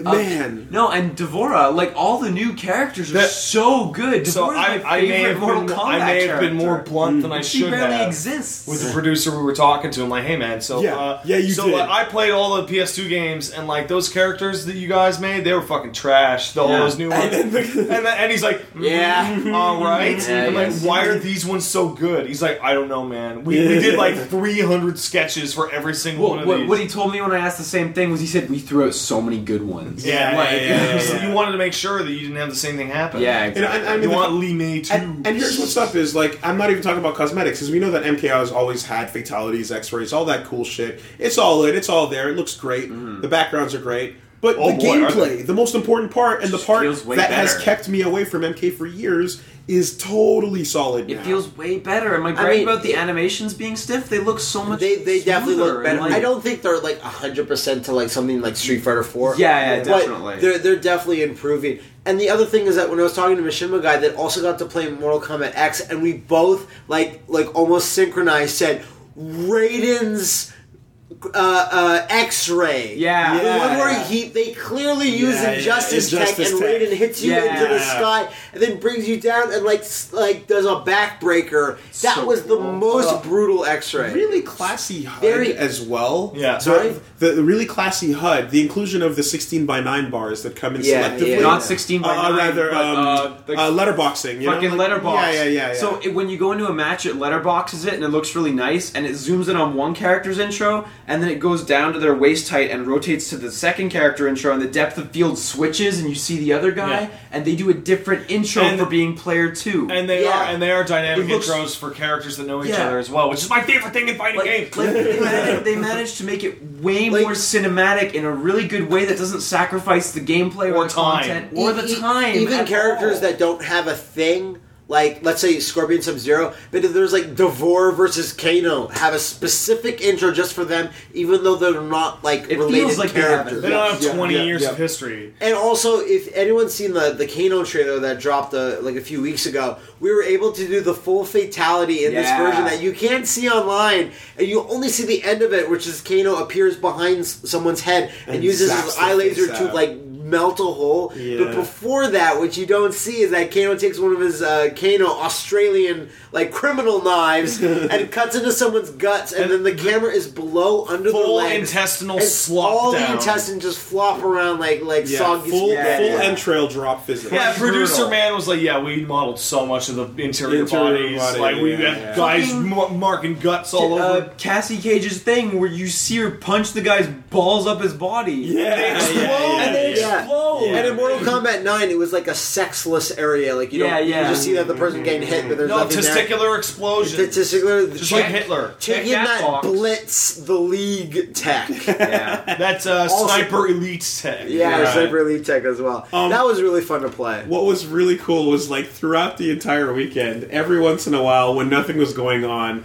just Matt and I silently would, with unbeknownst to each other, just find ourselves back at the fucking KI booth. Just I get in line, not making a plan, and then Wooly would turn slightly to the right, and I'm just sitting there, not knowing Wooly was gonna be at the booth, and we just play fucking TJ Combo. I played like 2 rounds with TJ Combo. He's really cool. You told me about TJ Combo. Tell me again about TJ Combo. TJ Combo is fucking amazing and terrifying because he represents something that fighting games have never seen. He is the boxer grappler. Yeah. We were just talking about how much boxers are great. He has a command grab that you can combo out of. He has... So he's the command grab you combo out of. He's got the Balrog rush punches. He's got the mix-ups and the fakes. He's got fakes, and then he's got the move that starts as an aerial grab, lands as an overhead, and if you're not anywhere near it, it knocks you down. It still has a little bit of a ranged effect. Full screen knockdown. Yeah. So it's the Potemkin drop out of the Urian headbutt. Like it's just and then so like good. his tiger knee covers so much distance, but it's not like super powerful. It's just like a really good tool. Like if he is an indication of what Iron Galaxy, the type of characters, and Keats and Dave Lang, like God bless his soul, since he apparently like was not there. He's dead now. Apparently. By the way, I looked it up while we're talking. Alex Navarro won again. But he lost the belt due to a run-in somehow. And it's online. We have to watch it later. But apparently he won the Royal Rumble, but a run-in occurred, and then a beatdown happened, and he lost his belt. That's great. That's sick. TJ Combo is really fun. I didn't play any other character but him. I wasn't paying too much attention to it because, like, to be honest, I won both the rounds. But when I was watching Justin Wong play later, he was playing TJ Combo, right? And there was a thing where when TJ Combo lost the round, he got up and he hit the ground, and it knocked the character back before the round started. His instinct, if you do not use his instinct, but in the end of the match, he uses it like Gil's resurrection. Yeah. So he pounds the ground and gets powered up like Gil or Little Mac. The game's Darkstalker style, so you can walk around while the other guy's down, but he knocks you back before the round even starts. And that's using his instinct to do that. No, not using his instinct. Not using his instinct. Okay. That's amazing. Because I asked the 2 of the guys that were there, I'm like, how does his instinct work? And they just said, don't use it. They just said, don't use it till the end, you know? And I was like, oh, okay, but I don't really get that. No, what they meant is like, don't use it at all. Well, shit, you know? If you want a second win. Yeah. Like, that's awesome. But you can feel, though, his weakness very plainly, which is he's got no clean anti-airs. Yeah. So he's like Cody in that you get caught up in his pace, and you're dead. But if you run a train on him, he's got nothing. Dude, how amazing is his wind-up punch? Yeah, that looks great. It's so satisfying. And so that was something that happened like 3 or 4 times throughout the weekend. That KI's season 2, can't wait for that shit. Yeah. Good job, Lang, ruining dive kick now. Meanwhile, someone came over to us, Pat, and was like, "Hey, you guys play Guilty Gear Xrd yet?" That person was Liam. That was me. Okay, I forgot. I didn't remember so hard because we just ran. Yeah, I remember that. We found a single Guilty Gear Xrd kiosk surrounded by an enormous group of dudes. So after you guys played it, I was like, right, Guilty Gear, and I go back, and it's the only game in that Sony area, that particular Sony area that had more than a couple of people. Like there'd always be people, but I'm watching them play, and again, I think I've talked about this before. My only beef with the game is for whatever reason, Soul Bad Guy is one of my favorite characters. Not as good as Chip. But no, you're right. When I see Soul Bad Guy, it's only him or his animation style or whatever. He just looks kind of puffy and weird, and it just throws me off. You've described this before. I just throws it. No, none of you get it.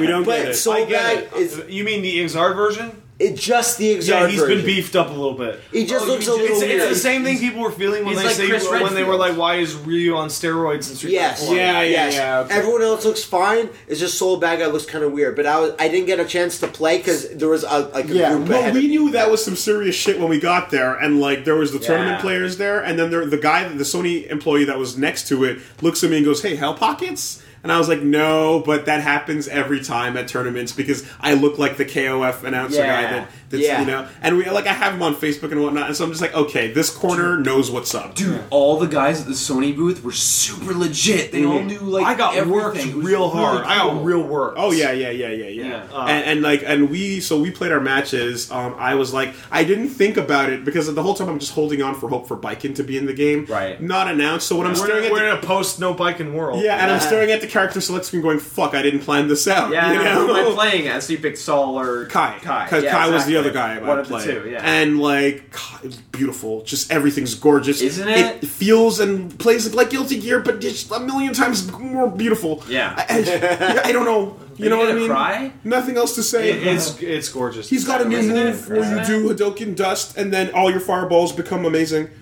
I don't know.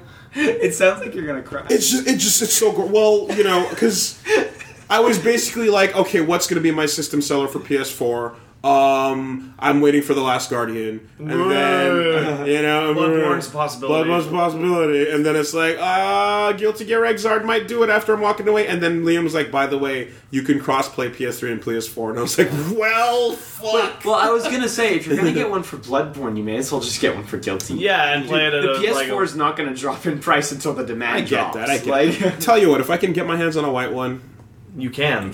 Yeah, then I guess I will. They're not going to be rare, bro. I guess I will, then. Did you see the white one? They had one on the I walked by it, and I got that. That's the one that no one has. The only thing I don't like about it, the unit looks gorgeous, but I wish the controller had white instead of black. You know what? Yeah. I thought that at first, and then I was like, no, I like it like this. Okay. I looked at it, and I was like, but either way, I'm not going to get I like one, the white. so. I want the Oreo controller more than the pure white controller. Oreo controller, best controller. Mm-hmm. So did you guys play any other, little games that you were... Yes, I did, in fact. Before we get to really little games, it's something that me and Liam might forget about, is that, one of the most number one things you saw at the show was people wearing gigantic Sonic Boom bags. Yeah. Oh, yeah, thank you for pointing this out. Sonic crap, Sonic shit.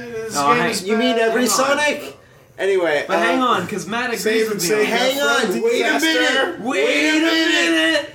Is that Liam played Sonic Boom on the Wii U, and you're like, it's alright. It's alright. I played it again today. It's still alright. It's good, but it's just nothing special. But me and Liam also at the same time, both of us side to side, played the 3DS version, and that was actually quite a bit different. We were really surprised. I stood in line for the Wii U version, saw that it looked like every other Sonic game from the last couple of years, and walked away. It's pretty good. It's pretty fun.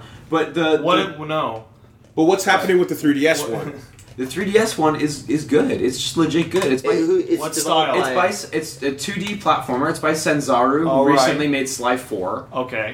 It's not Sonic Fast, but switching between the 4 characters and navigating the open 2D worlds that each level Explain this, because I had a hard time understanding how Mega Man Zero. worked. Each level is a big... not quite. There's a world map like Super Mario Bros. 3, say, and each level is a big open 2D world with a bunch of stuff to do. Yeah. And there are various obstacles and stuff that can only be traversed with one of the 4 characters, so you can switch on the fly, so if ever you want to go in a different direction, whatever. Okay. And to get to the end of the level... That does sound like Mega Man Zero, actually. A little bit. And to get to the end of the level, you just forge forward in whatever direction to hit an end and see what you find, right? As opposed to, like, there's these checkpoints all around that bring you back to older places. Okay. And there's just these big, fun, open worlds. And, like Matt was talking about, I really like the platforming mechanics. Sonic has an air dash. And you can air dash multiple times in the air at 90-degree angles. A character action air dash where you just press X up, X left, right, down, and you just dashes. Like, Pikachu up B? Yeah, but more than twice. Pikachu up exactly. B. Yeah. Okay. And you press X each time as opposed to the up B, which gets you 2, unless you only go in one direction. After a little while, you're doing the regular homing attack, then you're doing like the laser grapple and swinging, and then doing the air like dash. Multiple dashes to another laser grapple to more It like felt light good. speed attacks. You know, like it just felt good. Like those guys. I mean, they made Sly 4, which was a totally solid game, and I mean, look, they're doing it again. It's also. I really expected it to be a bad game, and I was not interested at all. This is a weird thing, but me and Liam both noticed it. The Sonic Boom booth was actually very cute. It was. Because it had that whole chalkboard. It was like a chalkboard that showed all the Sonic characters writing their notes about how to defeat everyone. Yeah. There's all these cute little notes and little things, nice and I was booth, just like, it's just a good booth. Sega had a really good booth. Like, the Smash Brothers booth was nothing. It was just like Smash Brothers. It was just crammed with people. Although the Nintendo employees were wearing Doc Lewis trainer jackets. Great. Yeah, so you knew. Right next to Sonic Boom was the Captain Toad booths. Where Captain Toad kicks Captain Toad downstairs. Yeah. Captain Toad looks like the shit. I went in line and I was like, well, this is the same demos we saw. So I didn't play it. I opted not to play it because I've already played 3D. But we're going to enjoy it when it happens. Buy it when it comes right? out. Yeah. I love you, Captain Toad. And it's only $40 or something too on top of it, so I'll stomach that. And then the one thing we did, of course, was we got our hands on a bunch of indies because there's no lineup for those. So okay. Talk about Salt and Sacrifice. Before I do that, I want to get remember that one. Of course, but I want to get the big ones out of the way. The last thing I did with the day before playing Matt and KI was we got in that line from below. No. Oh. No. For me. The upset. For me, Wait today, a minute. The last thing I did with my day today was get in line for fucking Super Hot Oculus. Super hot. So did you know about Super Hot prior to this? I knew about Super Hot. You knew a little bit. Did you know about Super Hot? Yes, I did. Super Hot. That's the best thing in the whole game. Bombcast. That's the fucking... Oh, it's so fucking So good. you fucking play this on the Oculus, and it's so nuts because it just you feel like you're cheating. Because you move and you do the thing where Super Hot is like the mechanics are when you move, time moves. And if you don't move, time doesn't move for shit. Therefore, avoid the bullets, get the gun, kill your enemies. Yeah, exactly. And you're playing it on the Oculus so that when the bullets are coming at you, you stop, move your head out of the way of the bullet, and then just keep moving. And like it gets you're doing head slips on bullets. I was literally super well, I was doing a Dempsey roll down a hallway, getting the gun and shooting the dudes, and I was like, "This is awesome." Also, Oculus, of course, hype, great. Look around How's the room. your motion sickness for it? Perfect. Then I'm gonna be fine. All right, awesome. I was totally fine. Don't set yourself up just in case. I had a weird thing. Remember your pessimism. I think I had a weird thing. Maybe it's just because my dreads kind of poof the thing tight on my face. I remember we had that issue. But what happened was like some of the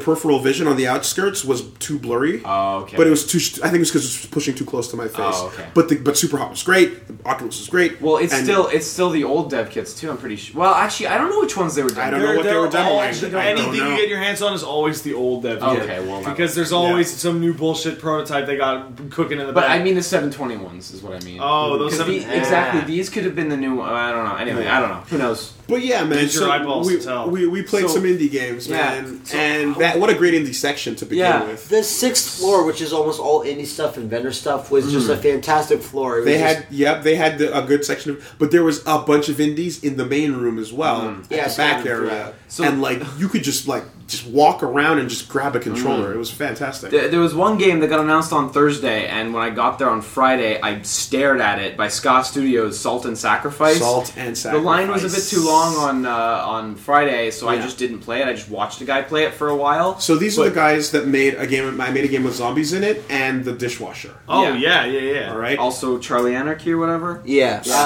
Which I was Charlie Murder. Charlie Murder. That's it. Yeah. So here's what they decided to do. They said we're going to take the dishwasher and we're going to put Dark Souls make it Souls into it. And they're not, and it's not even similar to Souls. It is Souls. Okay. And they don't care. They're being blatant about and that's why it's so good. And guess what? It's fantastic. Wooly, what are your weapons in the game? You have a bow and arrow. You have a sword and a shield. Sword and board. Of course you do. And a whip and a torch. I didn't. The character I was playing didn't have those. The guy I was watching had a whip and a torch. I didn't and I have was those. Sick. But yeah, you light a torch, whatever. So you're just going in. Imagine Dark Souls in 2D, and to the point where the controls didn't indicate it, but I happened to press forward and shield, and he did a fucking parry animation. So it's they don't care, and that's great. Yeah, man. So every enemy can wreck your shit. You've got a stamina bar. You go in. It was just fine. And then the button makes you roll. And and so you go up, and it seemed like when I was watching everyone go through it, no one could fucking make it. Everyone was just dying. That's usually the case with this kind of demo. And I sat down, and I'm like, play this like Souls. Yeah. And I got to the boss, which kills you in one hit. Yeah. No one knew that rolling had invincibility frames on it. Oh, of course it does, though. And I think I was the only guy that hour. Hearing that bums me out, because I wish I'd stuck around more for Bloodborne on Friday, because apparently 6 or 7 people beat that demo entirely, and at the end of the day on Friday somebody's like, oh wow, look, somebody is I could have been that guy. I could have been the guy. I wanted to be the guy. Ooh, you want to be the guy. I want to be the guy. But yeah, man, look, that's Salt and Sacrifice. Salt and Sanctuary. Salt and Sacrifice. Salt and Sacrifice. You have the fucking flyer. Where is it? Oh my god, we're fucking it up. Salt and Sacrifice. Is your bag? Yeah, that's my bag. Oh god. Go through it. I bet you it's Sanctuary, but in researching, no, it's Salt and Sanctuary. It is Sanctuary? Oh, right here. Oh, okay. Salt and Sanctuary. Fucking awesome game. Great game. Can't wait. I lost it. Yes, that was one of the games. I rounded the corner and I came across the Tetropolis section. There we go. And you are the one man. You are the one man marketing campaign. Yeah, man. Well, I walked up to them and I was like, "Yo, Tetropolis," and they're like, "Yeah." I'm like, "I'm Wooly from 2BFP. Thank you. Sent me a thing on Twitter. And like, hey, what's going on?" And he just explained to me where the game is going, what's happening with it. Got my hands on it. It's the Tetroidvania that I thought it was. Yeah. It's fun. They're like, we're putting in a boss fight and there's some other stuff coming. Now that I got my hands on it, I'm like, yeah, my insta backing was justified. Good, I'm glad.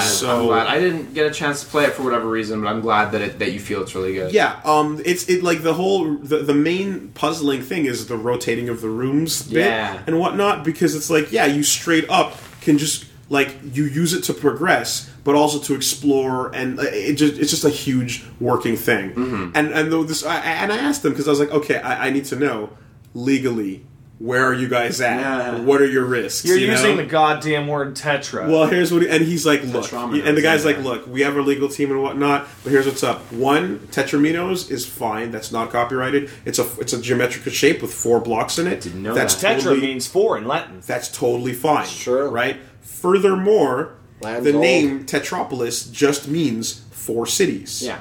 And our game has 4 cities. It's about 4 cities. That's the thing, yeah. Therefore, you're totally A-okay. You are A-okay in the basic black and white of it. All right. I'm paging Chris Saban. See what he has to say about this shit. And they said, look, if someone wanted to just push on us, they could, right? And in a best case scenario, this would become an officially licensed game. Yeah. Or call it Blockland or some shit. But they're Blockland Mobile. They're not too afraid of that. Yeah. I wanted to say, one of the things we talked about on the podcast, or I talked about on the podcast not too long ago, is that I was really excited about Until Dawn. I never got to go hands-on because the line was so long. Liam got to play, and you just had a few things to say about it. It's really good. Who'da thunk, a couple years ago, just making a bland teen slasher flick and then making would be a new exciting thing. New and exciting. Yeah. And you were saying how the facial animation was. Hey, you know really what's good? awesome? Murdering teenagers. Yeah. Facial animation, all the characters' body movement. I don't know if it was performance captured. And the voice acting was all super on point and exactly. And the booth was really want. cool. The booth was like a slasher cabin in which all the teens get killed. Exactly. The game was really pretty. It plays kind of like your Silent Hill, where you're third person exploring around. But not really combat. Not really combat. So like Heavy Rain, if it was a horror game and it controlled. Well, it was a horrible game. Well, light combat or no combat? Drink your water, Matt. Drink your water. I drank it all. Any combat. That being said, I didn't stay for the whole demo because I got too scared. That happens. That happens. It was just really good and really interesting, and it fills like a gap in survival horror. I feel where nowadays you're either indie first person or your big budget shooter third person badass. And this is the like third person big budget you're weak horror. Okay. That just doesn't exist that much anymore. So it's really cool. Was there anything that anyone wanted to play but didn't have time for? Hyrule Warriors was the only thing, really. Because I was going to say that Alien Isolation was always near where we were. Yeah, it was right across from the cinema booth. And I never, I wanted to go play. And we almost got in, but then they're like, sorry, the line is closed for the day. I think I got to play everything I wanted. I got all my must-dos. Sorry, I was just... Yeah, go ahead. You brought it up a little bit before, Pat. Below. We got to play Below, man. Yeah. Right across from... and I watched you play Below. Made me seriously doubt and feel bad that I didn't kickstart it. Mm-hmm. Yeah. No, it wasn't on Kickstarter. We said this last time, last podcast. They just announced it straight out. They know what the fuck they're doing, and it was interesting because they had like the best worst line ever. Oh man, they were ballsy with this fucking line. Because their whole thing, their whole MO was just, look, we have a short line, we're in the corner, whatever. You sit down, you play this game, and there's space around you. You have a comfy chair. Yeah. You have great headphones. I saw the setup, and you're playing on a beast computer, and the world around you disappears. And because you need atmosphere to play this game. What was the main thing that you said that was the smartest part about that game? There was no time limit. Everyone that sat just played it until you had a full No, I mean experience. like the actual game. It was... The Fog of War. The Fog of War makes it. Right? So you're playing, like, again, it's like a Dark Souls type of game. Kind of Zelda-y, Journey style, but aesthetics. And, like, things are threatening, it's procedural, traps are popping up, and you don't know where they are. But the whole thing is just, like, the environment is the main character, not you. And like as you traverse through it and you go through the Fog of War, you light your torch, you make your way around it. You really get into it, and I feel the way I felt playing Eco back in the day, when the camera pulls way back, which it is known to do. Yeah, and you're just like, whoa, look at this fucking environment. Yeah. Everyone just went in different directions in that demo. I'm sure. It was a huge demo, and they're like only one person this weekend actually saw everything and completed it. Wow. And he was just a guy that said, I'm going to be selfish and sit here the whole time. and they didn't stop him. So they don't even really like him in the end. He wanted to let him go, whatever. Yeah, whatever. I was going to say that one of the main things that I took away from PAX, especially in contrast to E3, is that it felt very balanced. Like, Nintendo had all those areas owned to themselves where Hyrule Warriors and all the 3DS stuff was, and the giant Smash booth. Microsoft had like a good booth with like everyone playing Sunset Overdrive. Sony had a really I was going to say, booth. admittedly, we didn't touch Halo or Dragon Age, but they were there. Yeah, and people but love guess those what? games. So. No photography or video footage allowed of Dragon Age because it probably is balls. That's true. Meanwhile, over at Guilty Gear Exard, there is no faith in that game. That is like the saddest thing. Over at Exard, some guy pulls out a camera while Pat and I are there, and the guy just says, "Can you at least make to get a guy in the shot so it doesn't, so people don't confuse it for like direct cam footage?" Yeah, he looks at you, he just goes, "Hey guy, can you just get someone else in the shot?" And the guy's like, "Oh yeah, sure," and that was that. Me and you both look at each other like, "That's reasonable. That's extremely reasonable." That's reasonable. So I'm just meaning that like everyone seemed to have just like an overall good show. Like everyone was like kind of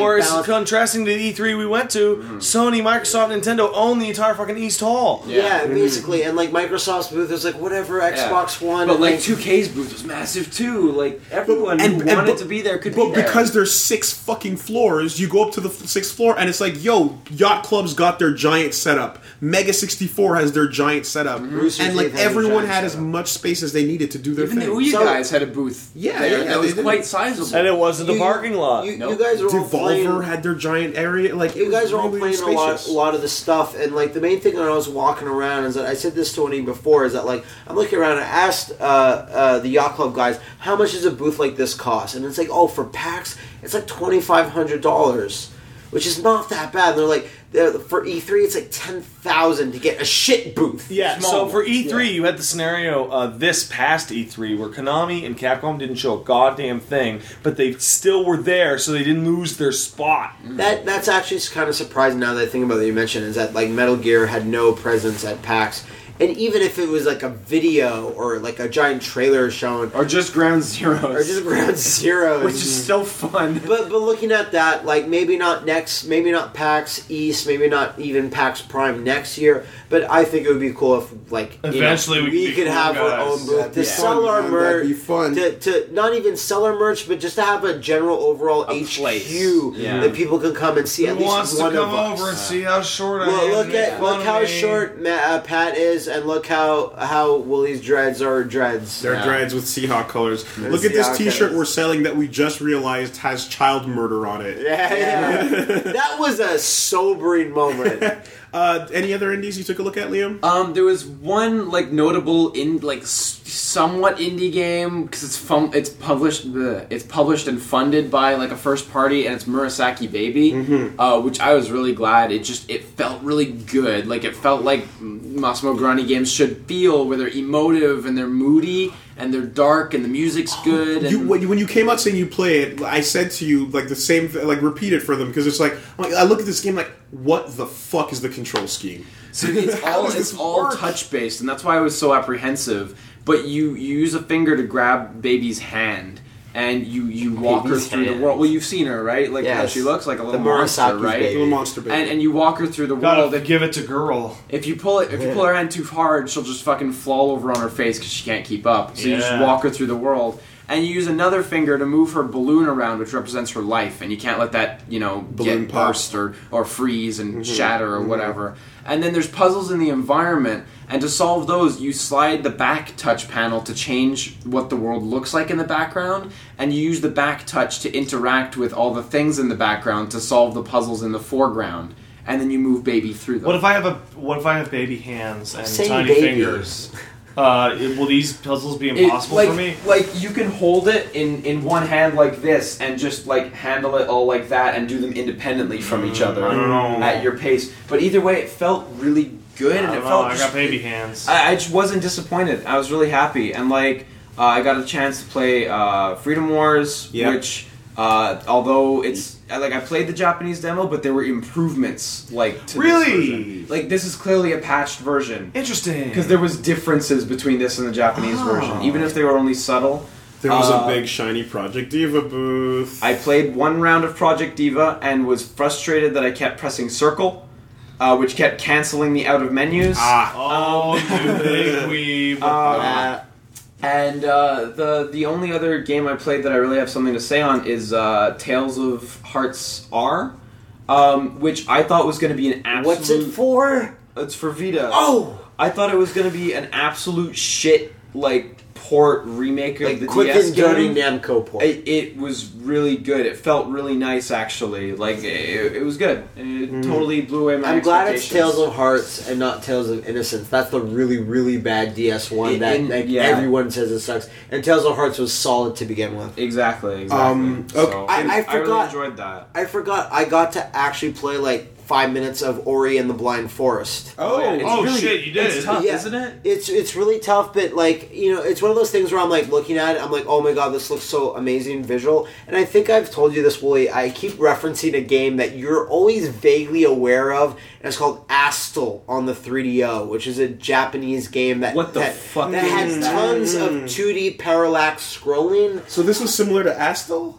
Yeah, like I just mean like it's the type of Rayman Legends type thing, but it's just so more deep and fantasy and rich in there, and it's got the triple jump. And it's got the triple jump. And, like, it wasn't so much the gameplay. Like, the gameplay is fine. You're just jumping and you're going through here. It's just one of those things that's, like, it's like Limbo in the sense it really draws you in, but instead of, like, with somber, dark visuals, it's just, like, really gorgeous, like, color. Fantasy. A little bit of, that, like, Dust does. Yeah, a little like Dust, too. So, this is going to be, way out of left field, but there's something that Matt said about the triple jump that jogged it in my fucking brain. Okay, we played Evolve, Titanfall came out, we played Borderlands. Borderlands. Destiny exists. Remember the year of the bow, where every single goddamn game had a bow? This is the year of the double jump, and more specifically jetpack. The jetpack. Even jump. Monster. I played fucking Monster Hunter, and the big innovation for Monster Hunter 4 is that you jump. You jump. Yeah. Jet jumping. And more towards, like, fast motion. Your character can go anywhere. The game will challenge you according to this. Like Call of Duty's doing it too. Like fucking the Thorn and Freedom Wars. Every game just has movement. Advanced movement options. People like Attack on Titan. Do you know why I've been crying for fucking Legend of Kage again? I want a return to insane jumps. It's last gen. We saw a lot of games have really limited movement. Stop and pop cover shooters have like no movement options at all. Yeah, Sunset Overdrive. There you go. There you go. Just movement everywhere. Next gen will be put into fast moving. Yeah, run, jump, do whatever. Yep. I got my hands on a couple more indies as well while I was running around there. Namely, Darkest Dungeon. I'm really glad I sat down and played that. I went through the demo. I had a good chit chat with those guys. Yeah, those guys are really chill. They're really good guys. And man, I did not know about how much they built upon the game since the last update from the Kickstarter. Because originally you just saw the 4 classes, and you saw, you place them where you want, but the placement of the 4 characters in Darkest Dungeon affects their skills and what they can do. It's crucial. Like, it's tantamount. Exactly. So they introduce a whole 4 new characters as well, and so you have 8 classes, and it's this roguelike game where you're going through everything's very procedural, but there's so much customizable. There's so many ways you can customize your party. Well, it's fun, man. One of the things I really loved about it is how the characters all have the good and the bad, and they have their vices in addition to their benefits. Yes. And what kind of vices we talking about? So you can be going through the dungeon, right? And the way you heal is in a room that becomes safe. You can light up a bonfire and do a little camp. Okay. Right? And then you can have your little perks and whatnot. Very classic D&D style, like rest your parties. Yeah. Things can happen that raise your, I forgot what the word is, but it's your stress meter. You have a stress meter if you're in an area where everything is over-leveled, your characters are stressed. Vitality sensor. Right? And for some people, that's good. For some people, that's bad. Some people were good under pressure. Exactly. Some people crumble like fucking crazy. Exactly. Right? And then you mix that in with someone that just, one of your characters starts drinking, and then do you stop them or do you keep it going? A couple rooms later, they might be fucking alcoholic. You know, and do you let it roll, see whether that works or not, or you don't know where it's going to go. Yeah. Some people get sicknesses that stay with them, and you can keep that going the entire game. And it might be good, it might be bad. If you're sick, it's probably bad. There's just a ton of things that affect your game going in. And your characters can get scared, and just shit just happens to them. It's they're very vulnerable. To things besides the enemy. It makes me think of older MUDs or something like Banner Saga, where it's where it's you're just you're doing your shit and you're doing your game, and then it's guess what? There's a fucking problem. Don't just keep your party alive. Keep them sound. Manage them. Actually manage them. The new generation of Oregon Trail. Yeah, no, and of course, just visually, I'm gorgeous. I mean, nothing else to be said about that. And I was standing around, just staring with my mouth open, just staring at some indies. Just and dude just taps me on the shoulder, and he's the guy that made Fistful of Gun. Oh, this game. I heard about And he just taps me on the shoulder and goes, "Hey, you want to play?" I'm like, "Yeah, okay." And he introduces the concept of this game to me, and I was eyeballing it a little bit, but I didn't really get what was going on. And then I stayed there for a good 15-20 minutes with this guy as people walked up, and I just kept playing. Fistful of Gun is so cool. What a good fucking name! I know. You know exactly what it's referring to. What was the question you were about to ask? How many fists of gun do you have? 9. 9 fistfuls of gun. That's much more fist guns. This game is 9 players simultaneously. 9's not even local. No. Yes, local 9-player game. I don't understand. So here's what's going on. Top view game, right? I carry warriors, like top view contra levels, etc. That type of thing. But every character that you choose on this character select screen has a peripheral assigned to them. Okay. So not just stats. A different piece of plastic in your hand for each one. For each character, right? And for each 9 of them. And with each one, they have a totally different gameplay mechanic based on the type of gun they have. Okay. So for example, go ahead. So for example, if you're playing with the Xbox controller or the gamepad, and you're playing character 1 on the gamepad, he is like a twin stick kind of movement guy. Okay. Except the shot is you have to flick the stick in the direction to shoot. You've got 6 shots. That seems tough. And then you've got to flick it back to reload 6 times with each bullet manually. Yeah. So as you're moving, I can't visually. I'm going to try to explain it on the podcast, but you have one hand on the controller, moving your character. Around, yeah. Your other hand is palm on top of the stick, like a 6-shooter, like a 6-shooter, flicking it towards the enemies, and that's one character. Another guy has the mouse, and he's doing you lead the character around with the cursor, hold sniper shot from across the screen, right? Mm-hmm. Someone on the keyboard is, you've got 4 cardinal directions, you've got 2 keys. Each key is the barrel of your gun, your shotgun. You can shoot 2, you can shoot 1, reload them individually. The other controller character is like, you have the stick in your hand, move your guy around, flick the stick up and down to fill the buckshot into your fucking gun, and then fling it up and use the trigger to shoot at your guys. So you've got this awesome setup where you can have 9 people on a keyboard, 2 controllers, and a mouse, all playing the same game, going through this fucking hard adventure, and it's awesome. That sounds bananas. It sounds really cool. So much versatility. And on top of that, every round, you have a perk you gain that stacks like that indie game we were playing, the fish, remember? Like Tsushigimi. Yeah, like that sense where you stack a new ability, a new buff on top of your guy as you go through it, and it's fuck hard. Right. So, man, Fistful of Gun. That game sounds awesome. Little dude just pulled me over, and I was like, "Oh my god, yeah!" Like, I think I saw a Destructoid article today that said, "I now know why Devolver picked up Fistful of Gun." Yeah, Devolver is so on point. Devolver is fucking doing it. Really sad to see that Titan Souls was not playable. It was. What? Just not where we were. Oh, motherfucker. It wasn't in the Devolver booth. It was in their own booth, and if you beat it, you got a t-shirt. Oh, motherfucker. I looked around. PAX is ruined. There was a giant banner for Titan Souls in the Devolver booth, but no fucking... Because they had so many games, man. Ah, shit. You know they picked up Hatoful Boyfriend? Hatoful Boyfriend. Yeah, they did. Look at their list. Titan Souls, Hotline Miami 2, Shadow Warrior. Hotline... Sorry, what? Shadow Warrior. Hard Reset. Hatoful Boyfriend. What's the new one by Crow Team?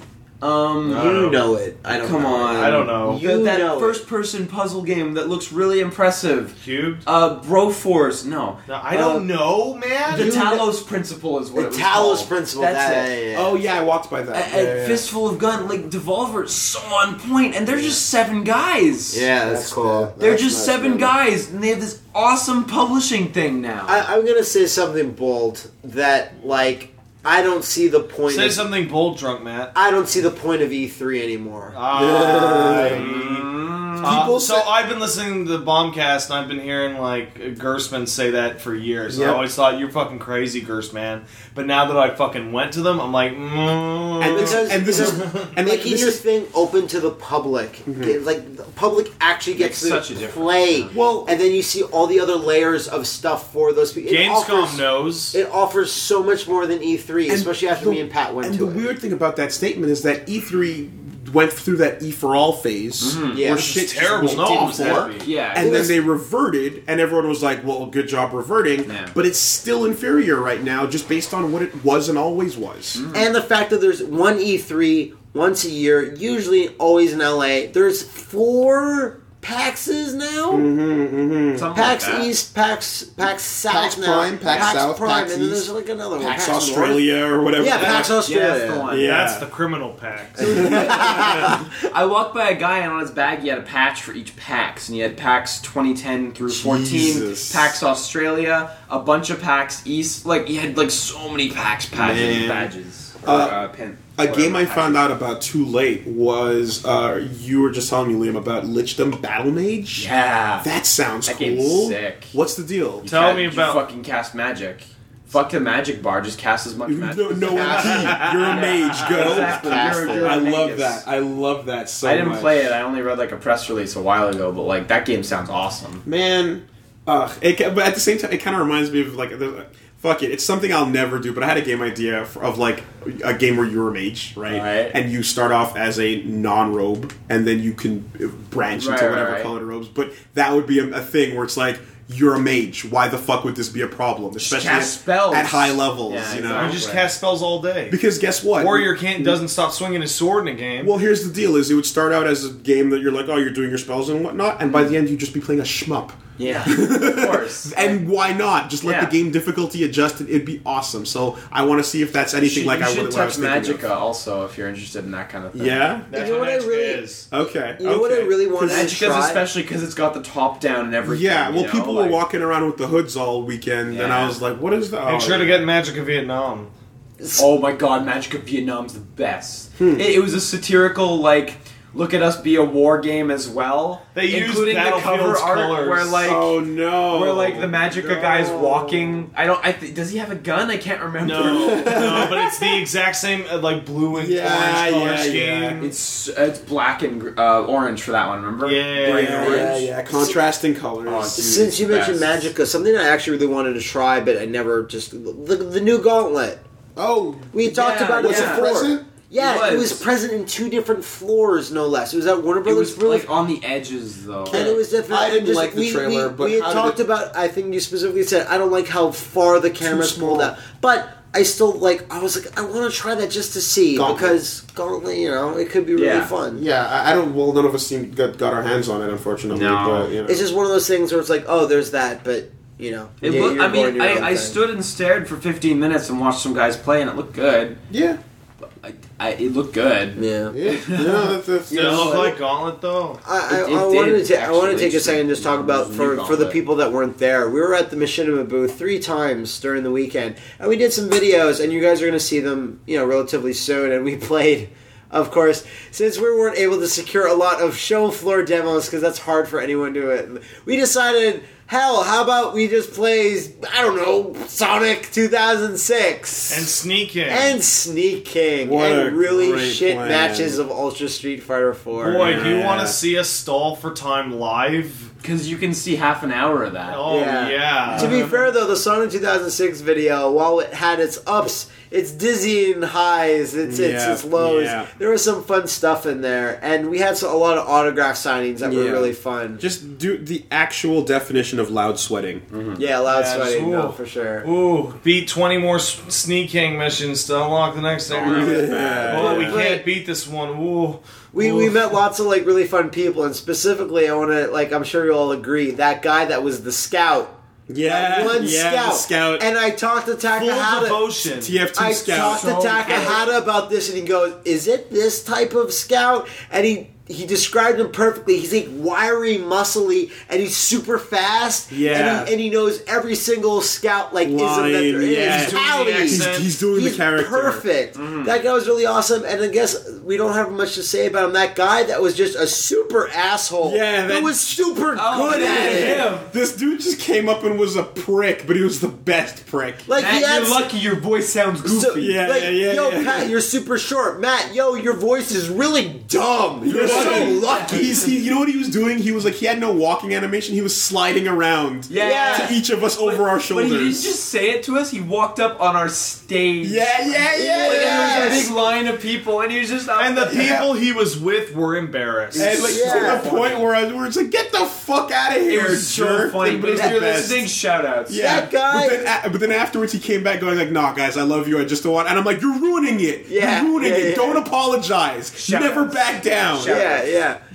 We've had some really interesting fans. Little Mac girl and that little Mac girl. And Doc Lewis guy. Oh, she's amazing. Kudos to Guy from Britain for coming in a Crush 40 shirt all the way from Britain. He was from Wales, specifically. From Wales, exactly. And then you were about to marry this guy. And then coming back the next day dressed as Pepsi Man. That's correct. With his friend also dressed as Pepsi Man to deliver Pepsi to us. An all-in-one Pepsi drink. God damn. A lot of Pepsi Man groundswell around PAX. Yep, a lot of Pepsi Man, a lot of Hajime no Ippo. Did you guys know that Pepsi Man is like history's greatest hero? He really is. Yeah, because of delicious ice cold Pepsi. Q showed up. That guy, Mr. Canadian Joysticks. And it turns out he's the dude from Canadian Joysticks, the site that we've been pimping for you guys to go get your sticks. Amazing.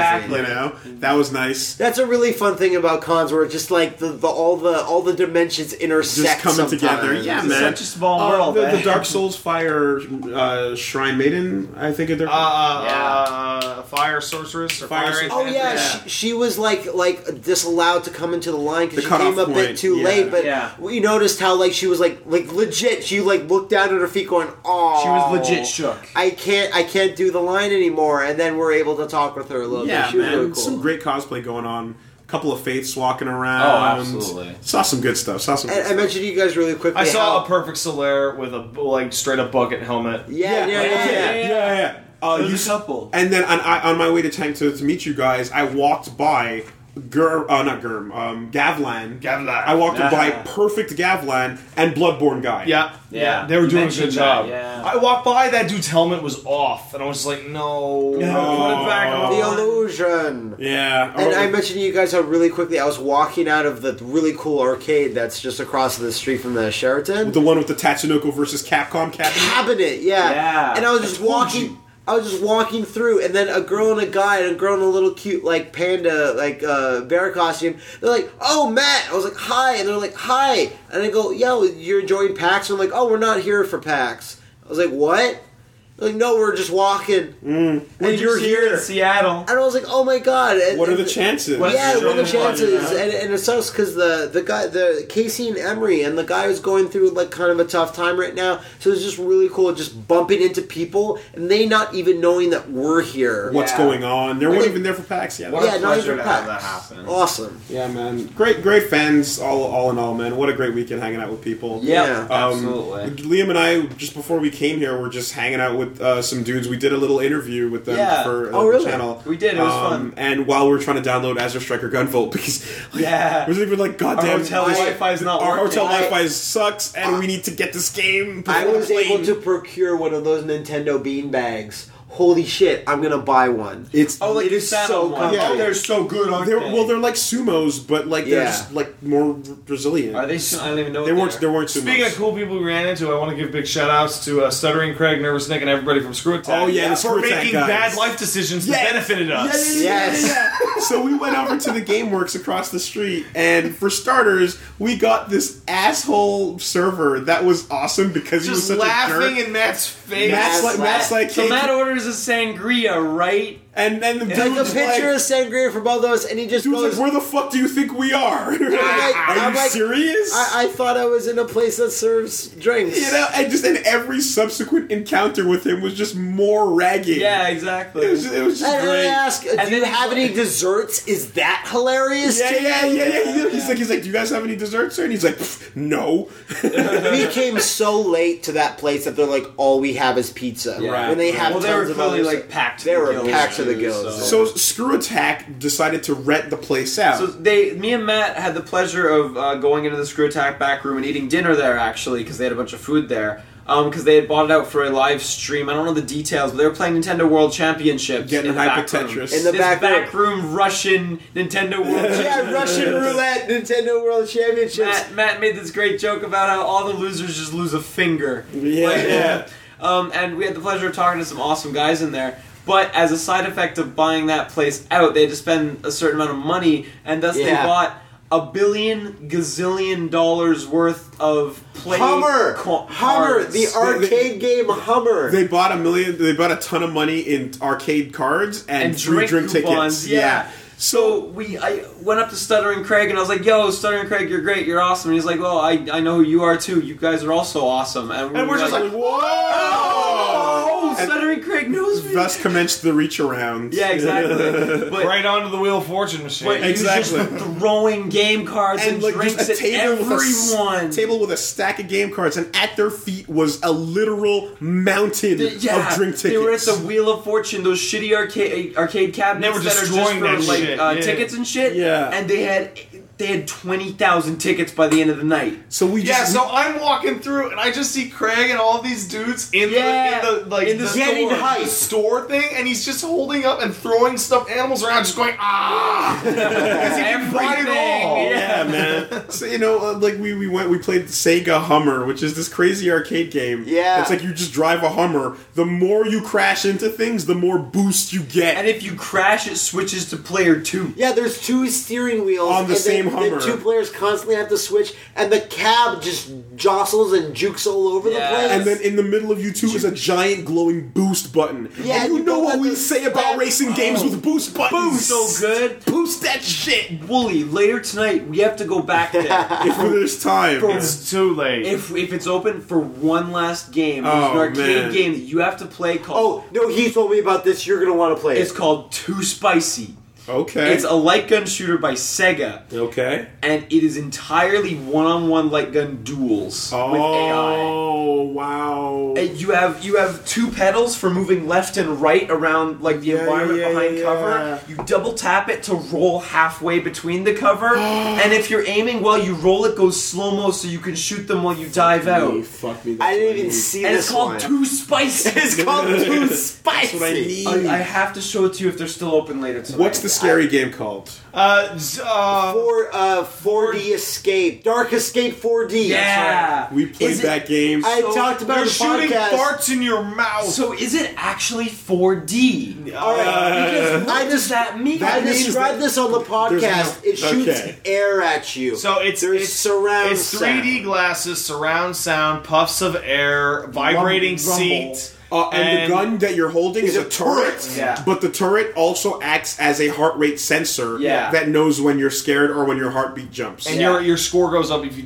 stay calm. Oh, really? Yeah. That thing was scary, like rumbling seats and jump scares. That's scary as hell. The burst of air in your eyes when something jumps at you. When a zombie like a barfs crap in your face, it comes right at you. I would never have thought how much more intense it feels to have the full body reaction. Right. Or just the giant buzzsaw. Willie and I played the cabin scenario, which is very RE4 cabin. Like all their hands are bursting on either side in 3D. It was and Matt's just like, why? No, come on. Yeah. What a great arcade. That was even though I'm not a fan of the card. That had almost everything you could want. 2 floors, 1 floor with racing games. It had pinball in the corner, fighters upstairs. It had a shitty Tekken Tag 1 cabinet that was tinged like yellow. I have never seen either DJ Max Technica Tune or Taiko Drum Master in North America. And both of them were there. And both of them were there in addition to Too Spicy. Too Spicy. Too Spicy. The new hotness. Which was in English with English voice acting. I know. What? Wow. I need to know, man. Right. With that being said, all in all, fucking PAX, man. Great. Amazing Great time. convention / event. Horrible city. I super hope they come back. Let's get into some letters, you guys. Yo, letter time. Letter time. Nicholas Pickles. Hey, how was PAX? Yeah. Well, if you send us an email, we might not even be at home, but we'd still get it. Yeah, we're not at home right now, and we got it right now. We got it. Wait, how does that even work? Well, first you have to send it to superbestfriendcast@gmail.com. Oh, that explains everything. I know, right? If you just It's so simple. It's so simple sending it in. By the way, superbestfriendcast@gmail.com. By the way, Willie, I talked to a fan today who has a picture of everyone cosplaying as every dive kick character that was during the dive kick tournament here at PAX. And he's going to be sending this picture to superbestfriendcast@gmail.com with hopefully the subject line Zubaz cosplay. I am on alert. Awesome. I am on alert for this. Just letting you know. I had a really good conversation with someone, by the way, explaining that Zubaz was actually our guy. Yeah. He's like, wait, that's your guy? Oh, You man. mean, wait, that's not a Street Fighter guy? I read on the internet that it was a Street Fighter. Oh, No, You're kind of That's our right. guy. Well, You're First half right. Destructoid, now the real life. Yeah, but this guy knew Iron Galaxy. That's Thanks, why it was Obama. Oh! Yes! Yes. So, Wooly and I are getting on the Here we plane go. in Montreal, and we're exchanging our money for American money, and we're just complaining about the ID passport situation, and I just exasperatedly just go, oh, thanks, Obama. As the punchline we know and love. And the guy behind me is like, oh, you don't like the president, huh? I'm like, and then I have to go, wait, hold on, that was an ironic one. And we're from Canada, so we're just saying it as a joke. And he's like, oh, well, when you're down here, you actually gotta, watch that. Be careful where you use that, right? Yeah. And then we just got into the whole thing where it's like, exactly, because you can get the guy that's like, I know, right? Or you can get the guy that's like, I'm gonna shoot you. fuck's wrong with you? You don't know where that's gonna play out. Yeah. Oh, going to foreign countries is scary. Yeah. Let's read some letters. Letter time. Let's do it. What do we got? Dr. Fruit Bat wants to know. That's a good name. Yo, what's up with the guano fruit bats? Why do they like the guano so much? I saw Basinger too. That giant fucking mountain of guano. Fuck that thing. Dr. Fruit Bat wants to know, are there any moments in a video game that you've loved that are not just objectively terrible, but you love them because they're terrible? Oh, I have a special love for Resident Evil 1's voice acting. Every cutscene from House of the Dead. Yeah. Suffer like G did. Yeah. All of the voice acting in Virtua Fighter. Yeah. All of it. Okay, actually full on terrible. Yeah. I have 2 words. Deadly premonition. Oh, yeah. And that's the entire game based around this concept. Yeah, so bad it's good. Mm-hmm. So bad. We've got one from Apple. No, that's wrong. You fucked up. No, their ads went through. Ruh-roh. Hey guys, Latme wants to know, do any of us like pinball and or pinball video games? Me and Lee were playing pinball. We were playing pinball recently. I don't play a lot of pinball, but I like it. I have Zen Pinball 2 on my Vita, and I play it every now and again. I'm fond of pinball, but I couldn't say I love it. I would agree. I would agree. I would say I'm in a weird place with this because my favorite pinball game of all time is the really shitty one that would come with the Videotron cable box. I've gotten addicted to pinball games that tie in with franchises. I played a shit ton of Pokemon pinball. I played a shit ton of Metroid pinball. So good. Metroid pinball so Sonic good. Spinball. Recently, I was playing the Ninja Gaiden Sigma pinball for Zen Pinball There you too. go, man. And I was like, damn, I like this shit. Is this familiar to you? You played 3D Space Pinball on Windows because you're waiting for an IT guy to give you your program. Oh, God, yeah. That's what it's the same thing. It's like, I like pinball, but it's like, I'm not going to play pinball. Plus, I don't like how pinball still exists in, like, bars and things, and, like, actual video arcades are, like, done. You know what I mean? Pinball persists. Yeah. But like nothing wrong with pinball. It's a super legit game. Nope. Yeah. It is. You're right. Yeah. Metroid Pinball is fucking fit. Like, why is that good? It should not be good. It's so good. That being said, it is dying out because the world done got itself in a big hurry. Yeah. Yeah. You know? I'm excited for that one Atlas game coming out that's a pinball RPG hybrid. It's like Persona pinballing all night, right? No, it's not a Japanese game. It's Western. You They're joke. Publishing it. You joke. Yeah. I just exposed them as having comes that. with an extra Persona card. But like, I like Odama a lot, and I would. Odama. Odama. Atlas game. Odama's the fucking weirdest bullshit ever, so man. weird. Always forget about Those Odama. Odama Cross Seaman. Thanks, Odama. Remind me to tell you the Seaman story. No. When I was in Japan. No, I said no. I was in a big, huge Sega arcade, right? More like an amusement park, an indoor one. They had this big wall that I took a picture of that was like big seaman animals, but they were like dolphins. They weren't just fish. And you got to take a picture of your face, and they put it on it, and it was exactly like Seaman. Like Seaman, But it was dolphins and shit. Seaman. That's creepy. I know, I can't believe they still remember that Was Leonard game. Nimoy there? No. No, it's Seaman. How could you forget Seaman? Seaman. Seaman. Seaman. Seaman. Okay. It's like Sega just released a game called Jizz.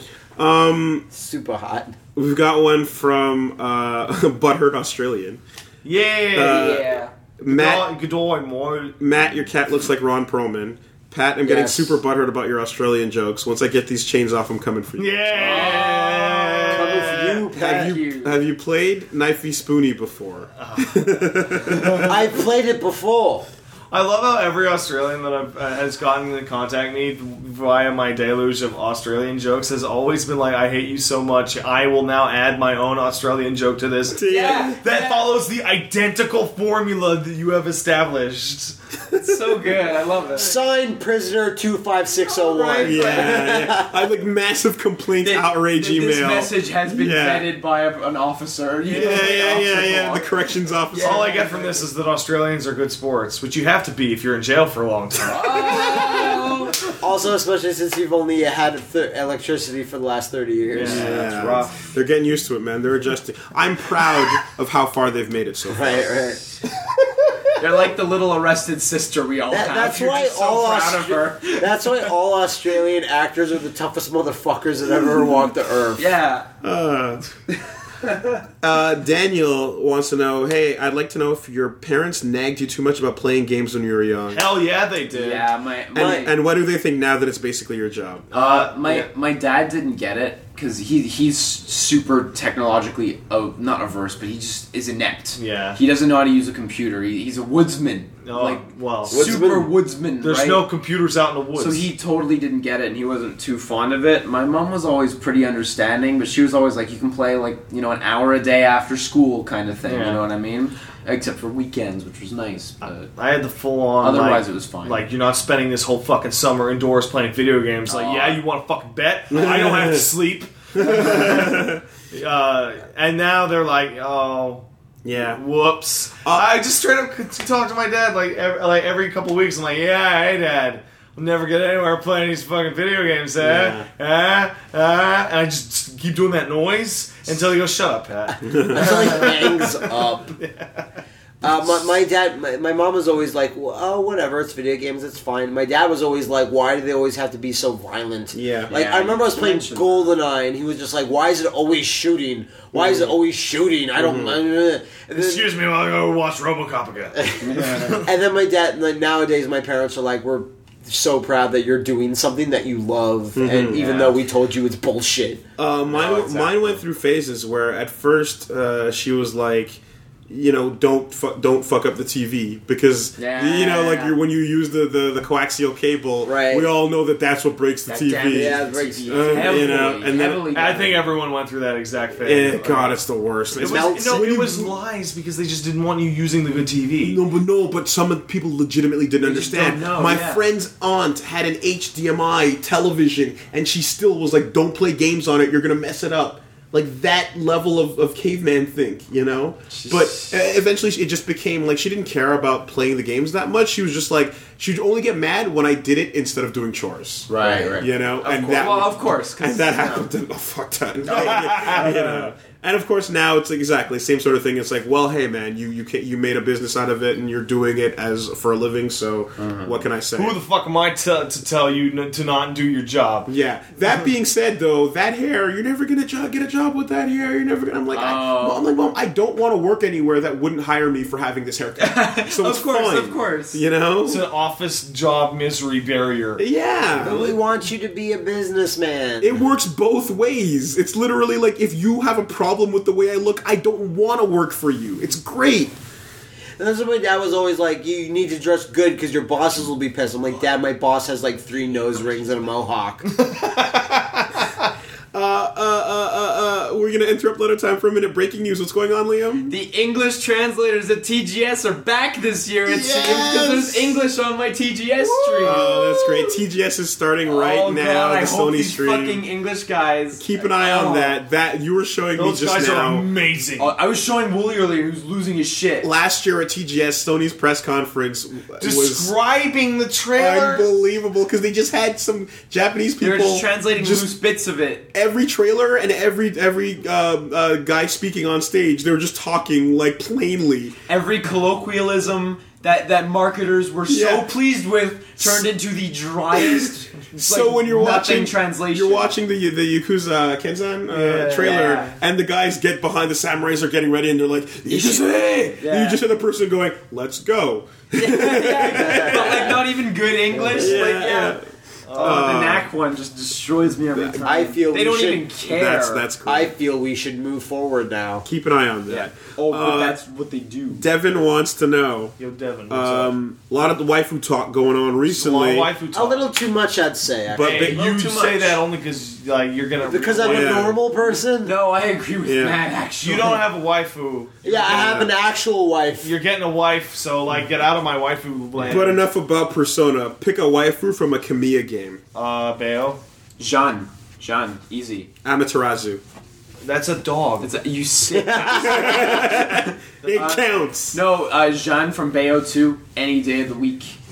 Bayo. Any day of the week. It's easy. Lady. Ooh. Lady's a good choice. But that counts. That's not Kamiya game. It's not a Kamiya game. Game wouldn't exist without Kamiya. True, you're cheating. No, you have to say Trish. I'm back on Wooly's side on this one. Fine. Sylvia. All right, Sylvia. Okay, yeah. Just go for it. Just go for it. Move on. Oh, shut up, Sylvia. Oh, God. That's why Jean, every day. Yeah. She's the best. Look at her. What was the name of the girl with the white hair in DMC4? I know it's not Kamiya. Gloria. It was Gloria. But it was Trish. It was just Trish. It was Trish, I know, but I can't remember her name. Oh, spoilers for an 8-year-old game. Christ.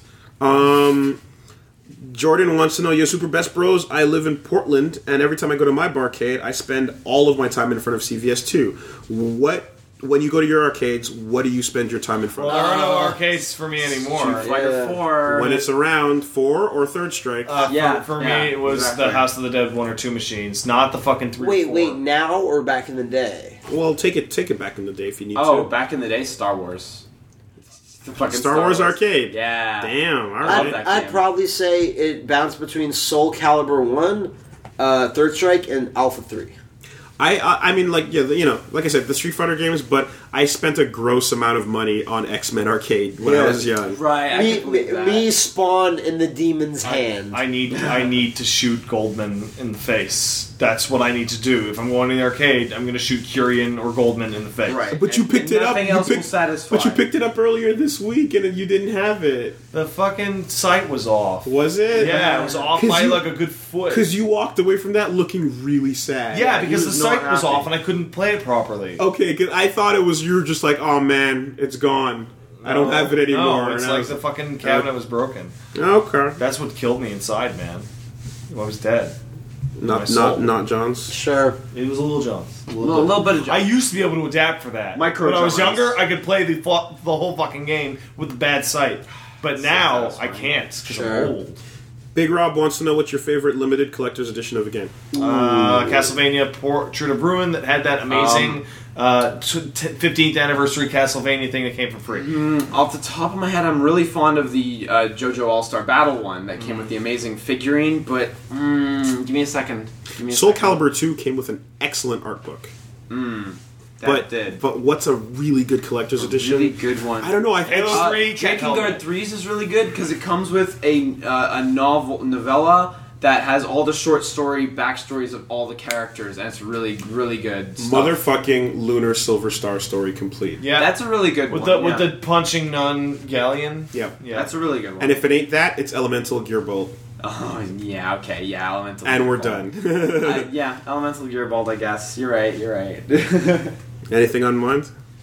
There's stuff, but like... It's a hard pull. Because it's like you have to go back like at least 10 years when collector's editions even started coming out. Mm-hmm. But I remember being really pleased with Mortal Kombat 9's like big collector's edition. Yeah, thing. it's nice to just get a big dumb thing. Yeah, because it had the Scorpion and Sub-Zero bookends. Yeah. Mm-hmm. And then it had like an art book. Then it was just a good overall package.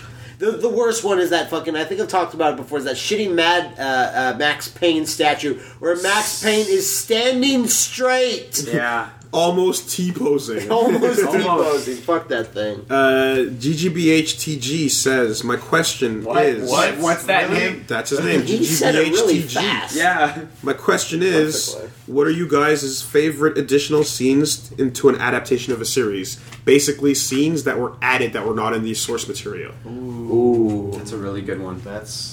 I'm gonna say in Terminator 2, when you watch the director's cut, they inputted a scene where like the when the T-1000 gets melted the first time at the end, and when he comes back, there's all these additional scenes of him struggling to walk and his feet start melting into the ground, and he starts getting attached to things. It was just one of those things where it's like, why did you take that out? That's neat. I'd honestly have to say like that one mostly because I can't think of anything else, and I know that one so well. I can think of several because I don't often watch movies. I'm going to say literally every single scene that was reinserted into Aliens. Oh, yeah. As the director's cut. I hear those. The weird thing about that is that the gun turrets, which weren't in the original version at all, are now like a canon thing that have been in tons of games. But there were a scene that was completely cut from the movie. More importantly than that is the scene in which Ripley is told about her daughter is apparently not in the original theatrical release. It's not in the original. And like that really gives like context to the whole plot line. I'm gonna say, while avoiding spoilers for people that aren't there yet, the latest battle involving Brienne of Tarth in Game of Thrones. We were talking about that with that. The latest battle involving Brienne of Tarth is so fucking good, and it was not in the books. Yeah, it was completely different in the books. Did not know that. Yeah, and I can't get into it. I'm sorry, I can't. Of course not. Well, we had a Game of Thrones spoiler. We did it. Everyone knows how we feel. We'll have another one in 3 years. Let's throw out another quick waifu one. Gunnar says, who was your first anime waifu? Asuka. I don't know. I couldn't remember. Before you understood the concept of waifu. Yeah, exactly. Like, I don't think I'd be able to remember. For me, Motoko Kusanagi. Yeah. I would probably say Mai Shiranui. Of course it was. In the Fatal Fury movie. Of course it was. Or Mars. Or Sailor Mars. Not booing Mars, by the way. I'm really trying to think, and I cannot. Well, you were a baby back when waifus existed. I can't remember, man. It was probably really good, though. It's probably a really good pick. Just early anime? I'm thinking, and like, what did I watch? And it's like... It was just animes filled with girls and shit because I was a baby and I didn't know any better. And yeah, when Full Metal Alchemist came out. Like what? Full Metal Alchemist. Winry? Not Full Metal Alchemist. I never really watched that. Dude, I don't know who my first waifu was. Oh, that's a sad memory lost. What do you want? Yeah, fair enough. Why? I have better waifus now. Oh, it's possessive. Also an actual girlfriend. So that doesn't hurt, you know? It doesn't hurt, you're right. Yeah. Matoko's so fucking cool. Oh, come on. She's great, though. I don't know who the fuck that is. Though. Are we seriously going into like 15-year-old waifu wars? No, not going into 15-year-old waifu wars. You don't know who that is? I don't know who that is. Ghost in the Shell. Ghost in the Shell. Yeah, I should probably watch that. Yo. That's one day, yeah. I really hope you do. I've seen the ending, but nothing else. Sick. That's all you need to see. I'm sure that made you understand the whole thing. Yeah, right? One of the most confusing endings besides Akira. Yeah. And finally... We got one from we got one from Elf Archer. Just straight up asking, do you guys have any plans to attend PAX South or any other PAX? I don't know. Well, we just talked about how if we're going to go to another PAX, South is kind of far. PAX East is probably might happen. Pretty easy for us. But that's all up in the air. We were literally just speculating. We're just saying that, like, if we're going to go to another PAX, speculate. We would probably do East over Prime again. Or Australia, because as we know, East Coast equals Beast Coast. It's true. Just we also means we get to go to Boston, make shitty accents the whole weekend. Yeah. Chowda? What's up, Chowda? Chowda? Down at the docks? I think we can say yours is terrible. I'm making it more worse. The Zaibatsu will return to PAX. I love the idea of PAX East being done at the docks. Fucking Ziggy running around in the back. Ziggy, you're so stupid, Ziggy. God damn it. What do we have coming up on the channel and website? Well, I think we talked about a little bit before, but we should be able to have the live gameplay demos that we did of Sneak King and Sonic 2006. And hopefully we have enough material that we filmed of us just, dicking around on the show floor at PAX. That'll be up, and of course, the regular Dark Souls 2 and Prison Break.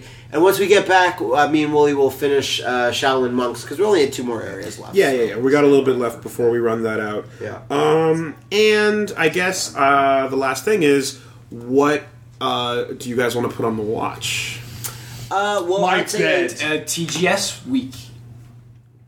Sure. Both of these are valid things. Well, I want to go sleep, man. Yeah. In my own goddamn bed. Yeah. Well, I started playing the first level of Azure Striker Gunvolt. Azure Striker Gunvolt. I'm not sure about it, actually.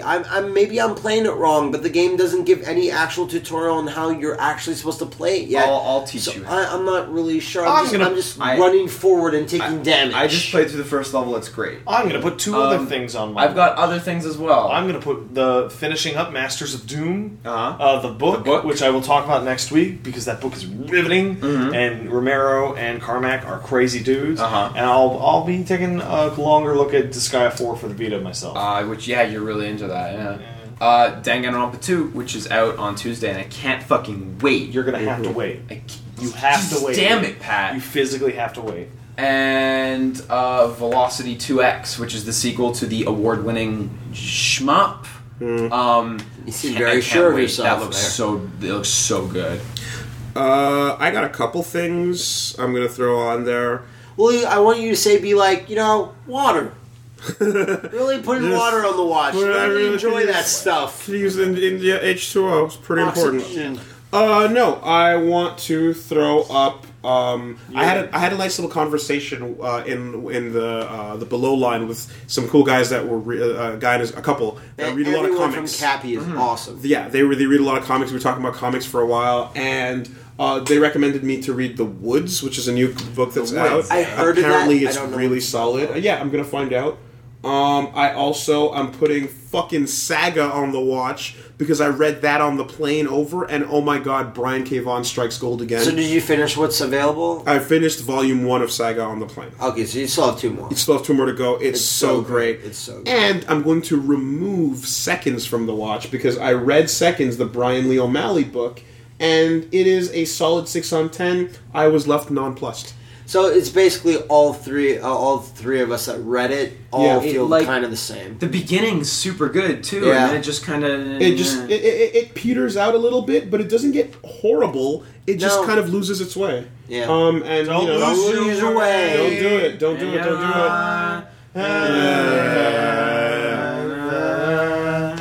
And I also want to give a shout out to anybody that people are tucking themselves in. Yeah. I want to give another shout out to Kirby Triple Deluxe because that I picked up on the way over as well.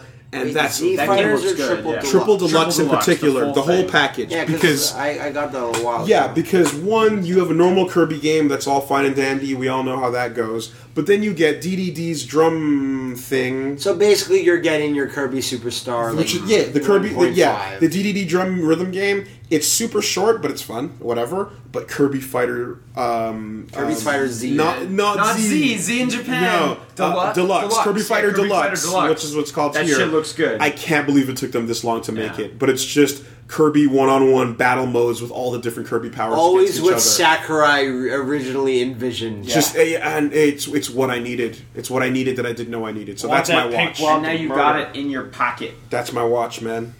And with that, my watch has ended. There you go. Nothing else in the universe. Is that all 4 of us? I guess that's all 4 of us. Nothing else in the universe strikes our fancy. How about let's go to sleep so we can get on our plane in 5 hours? Fuck everything. Oh, God. We'll see you guys back in Montreal. Bye.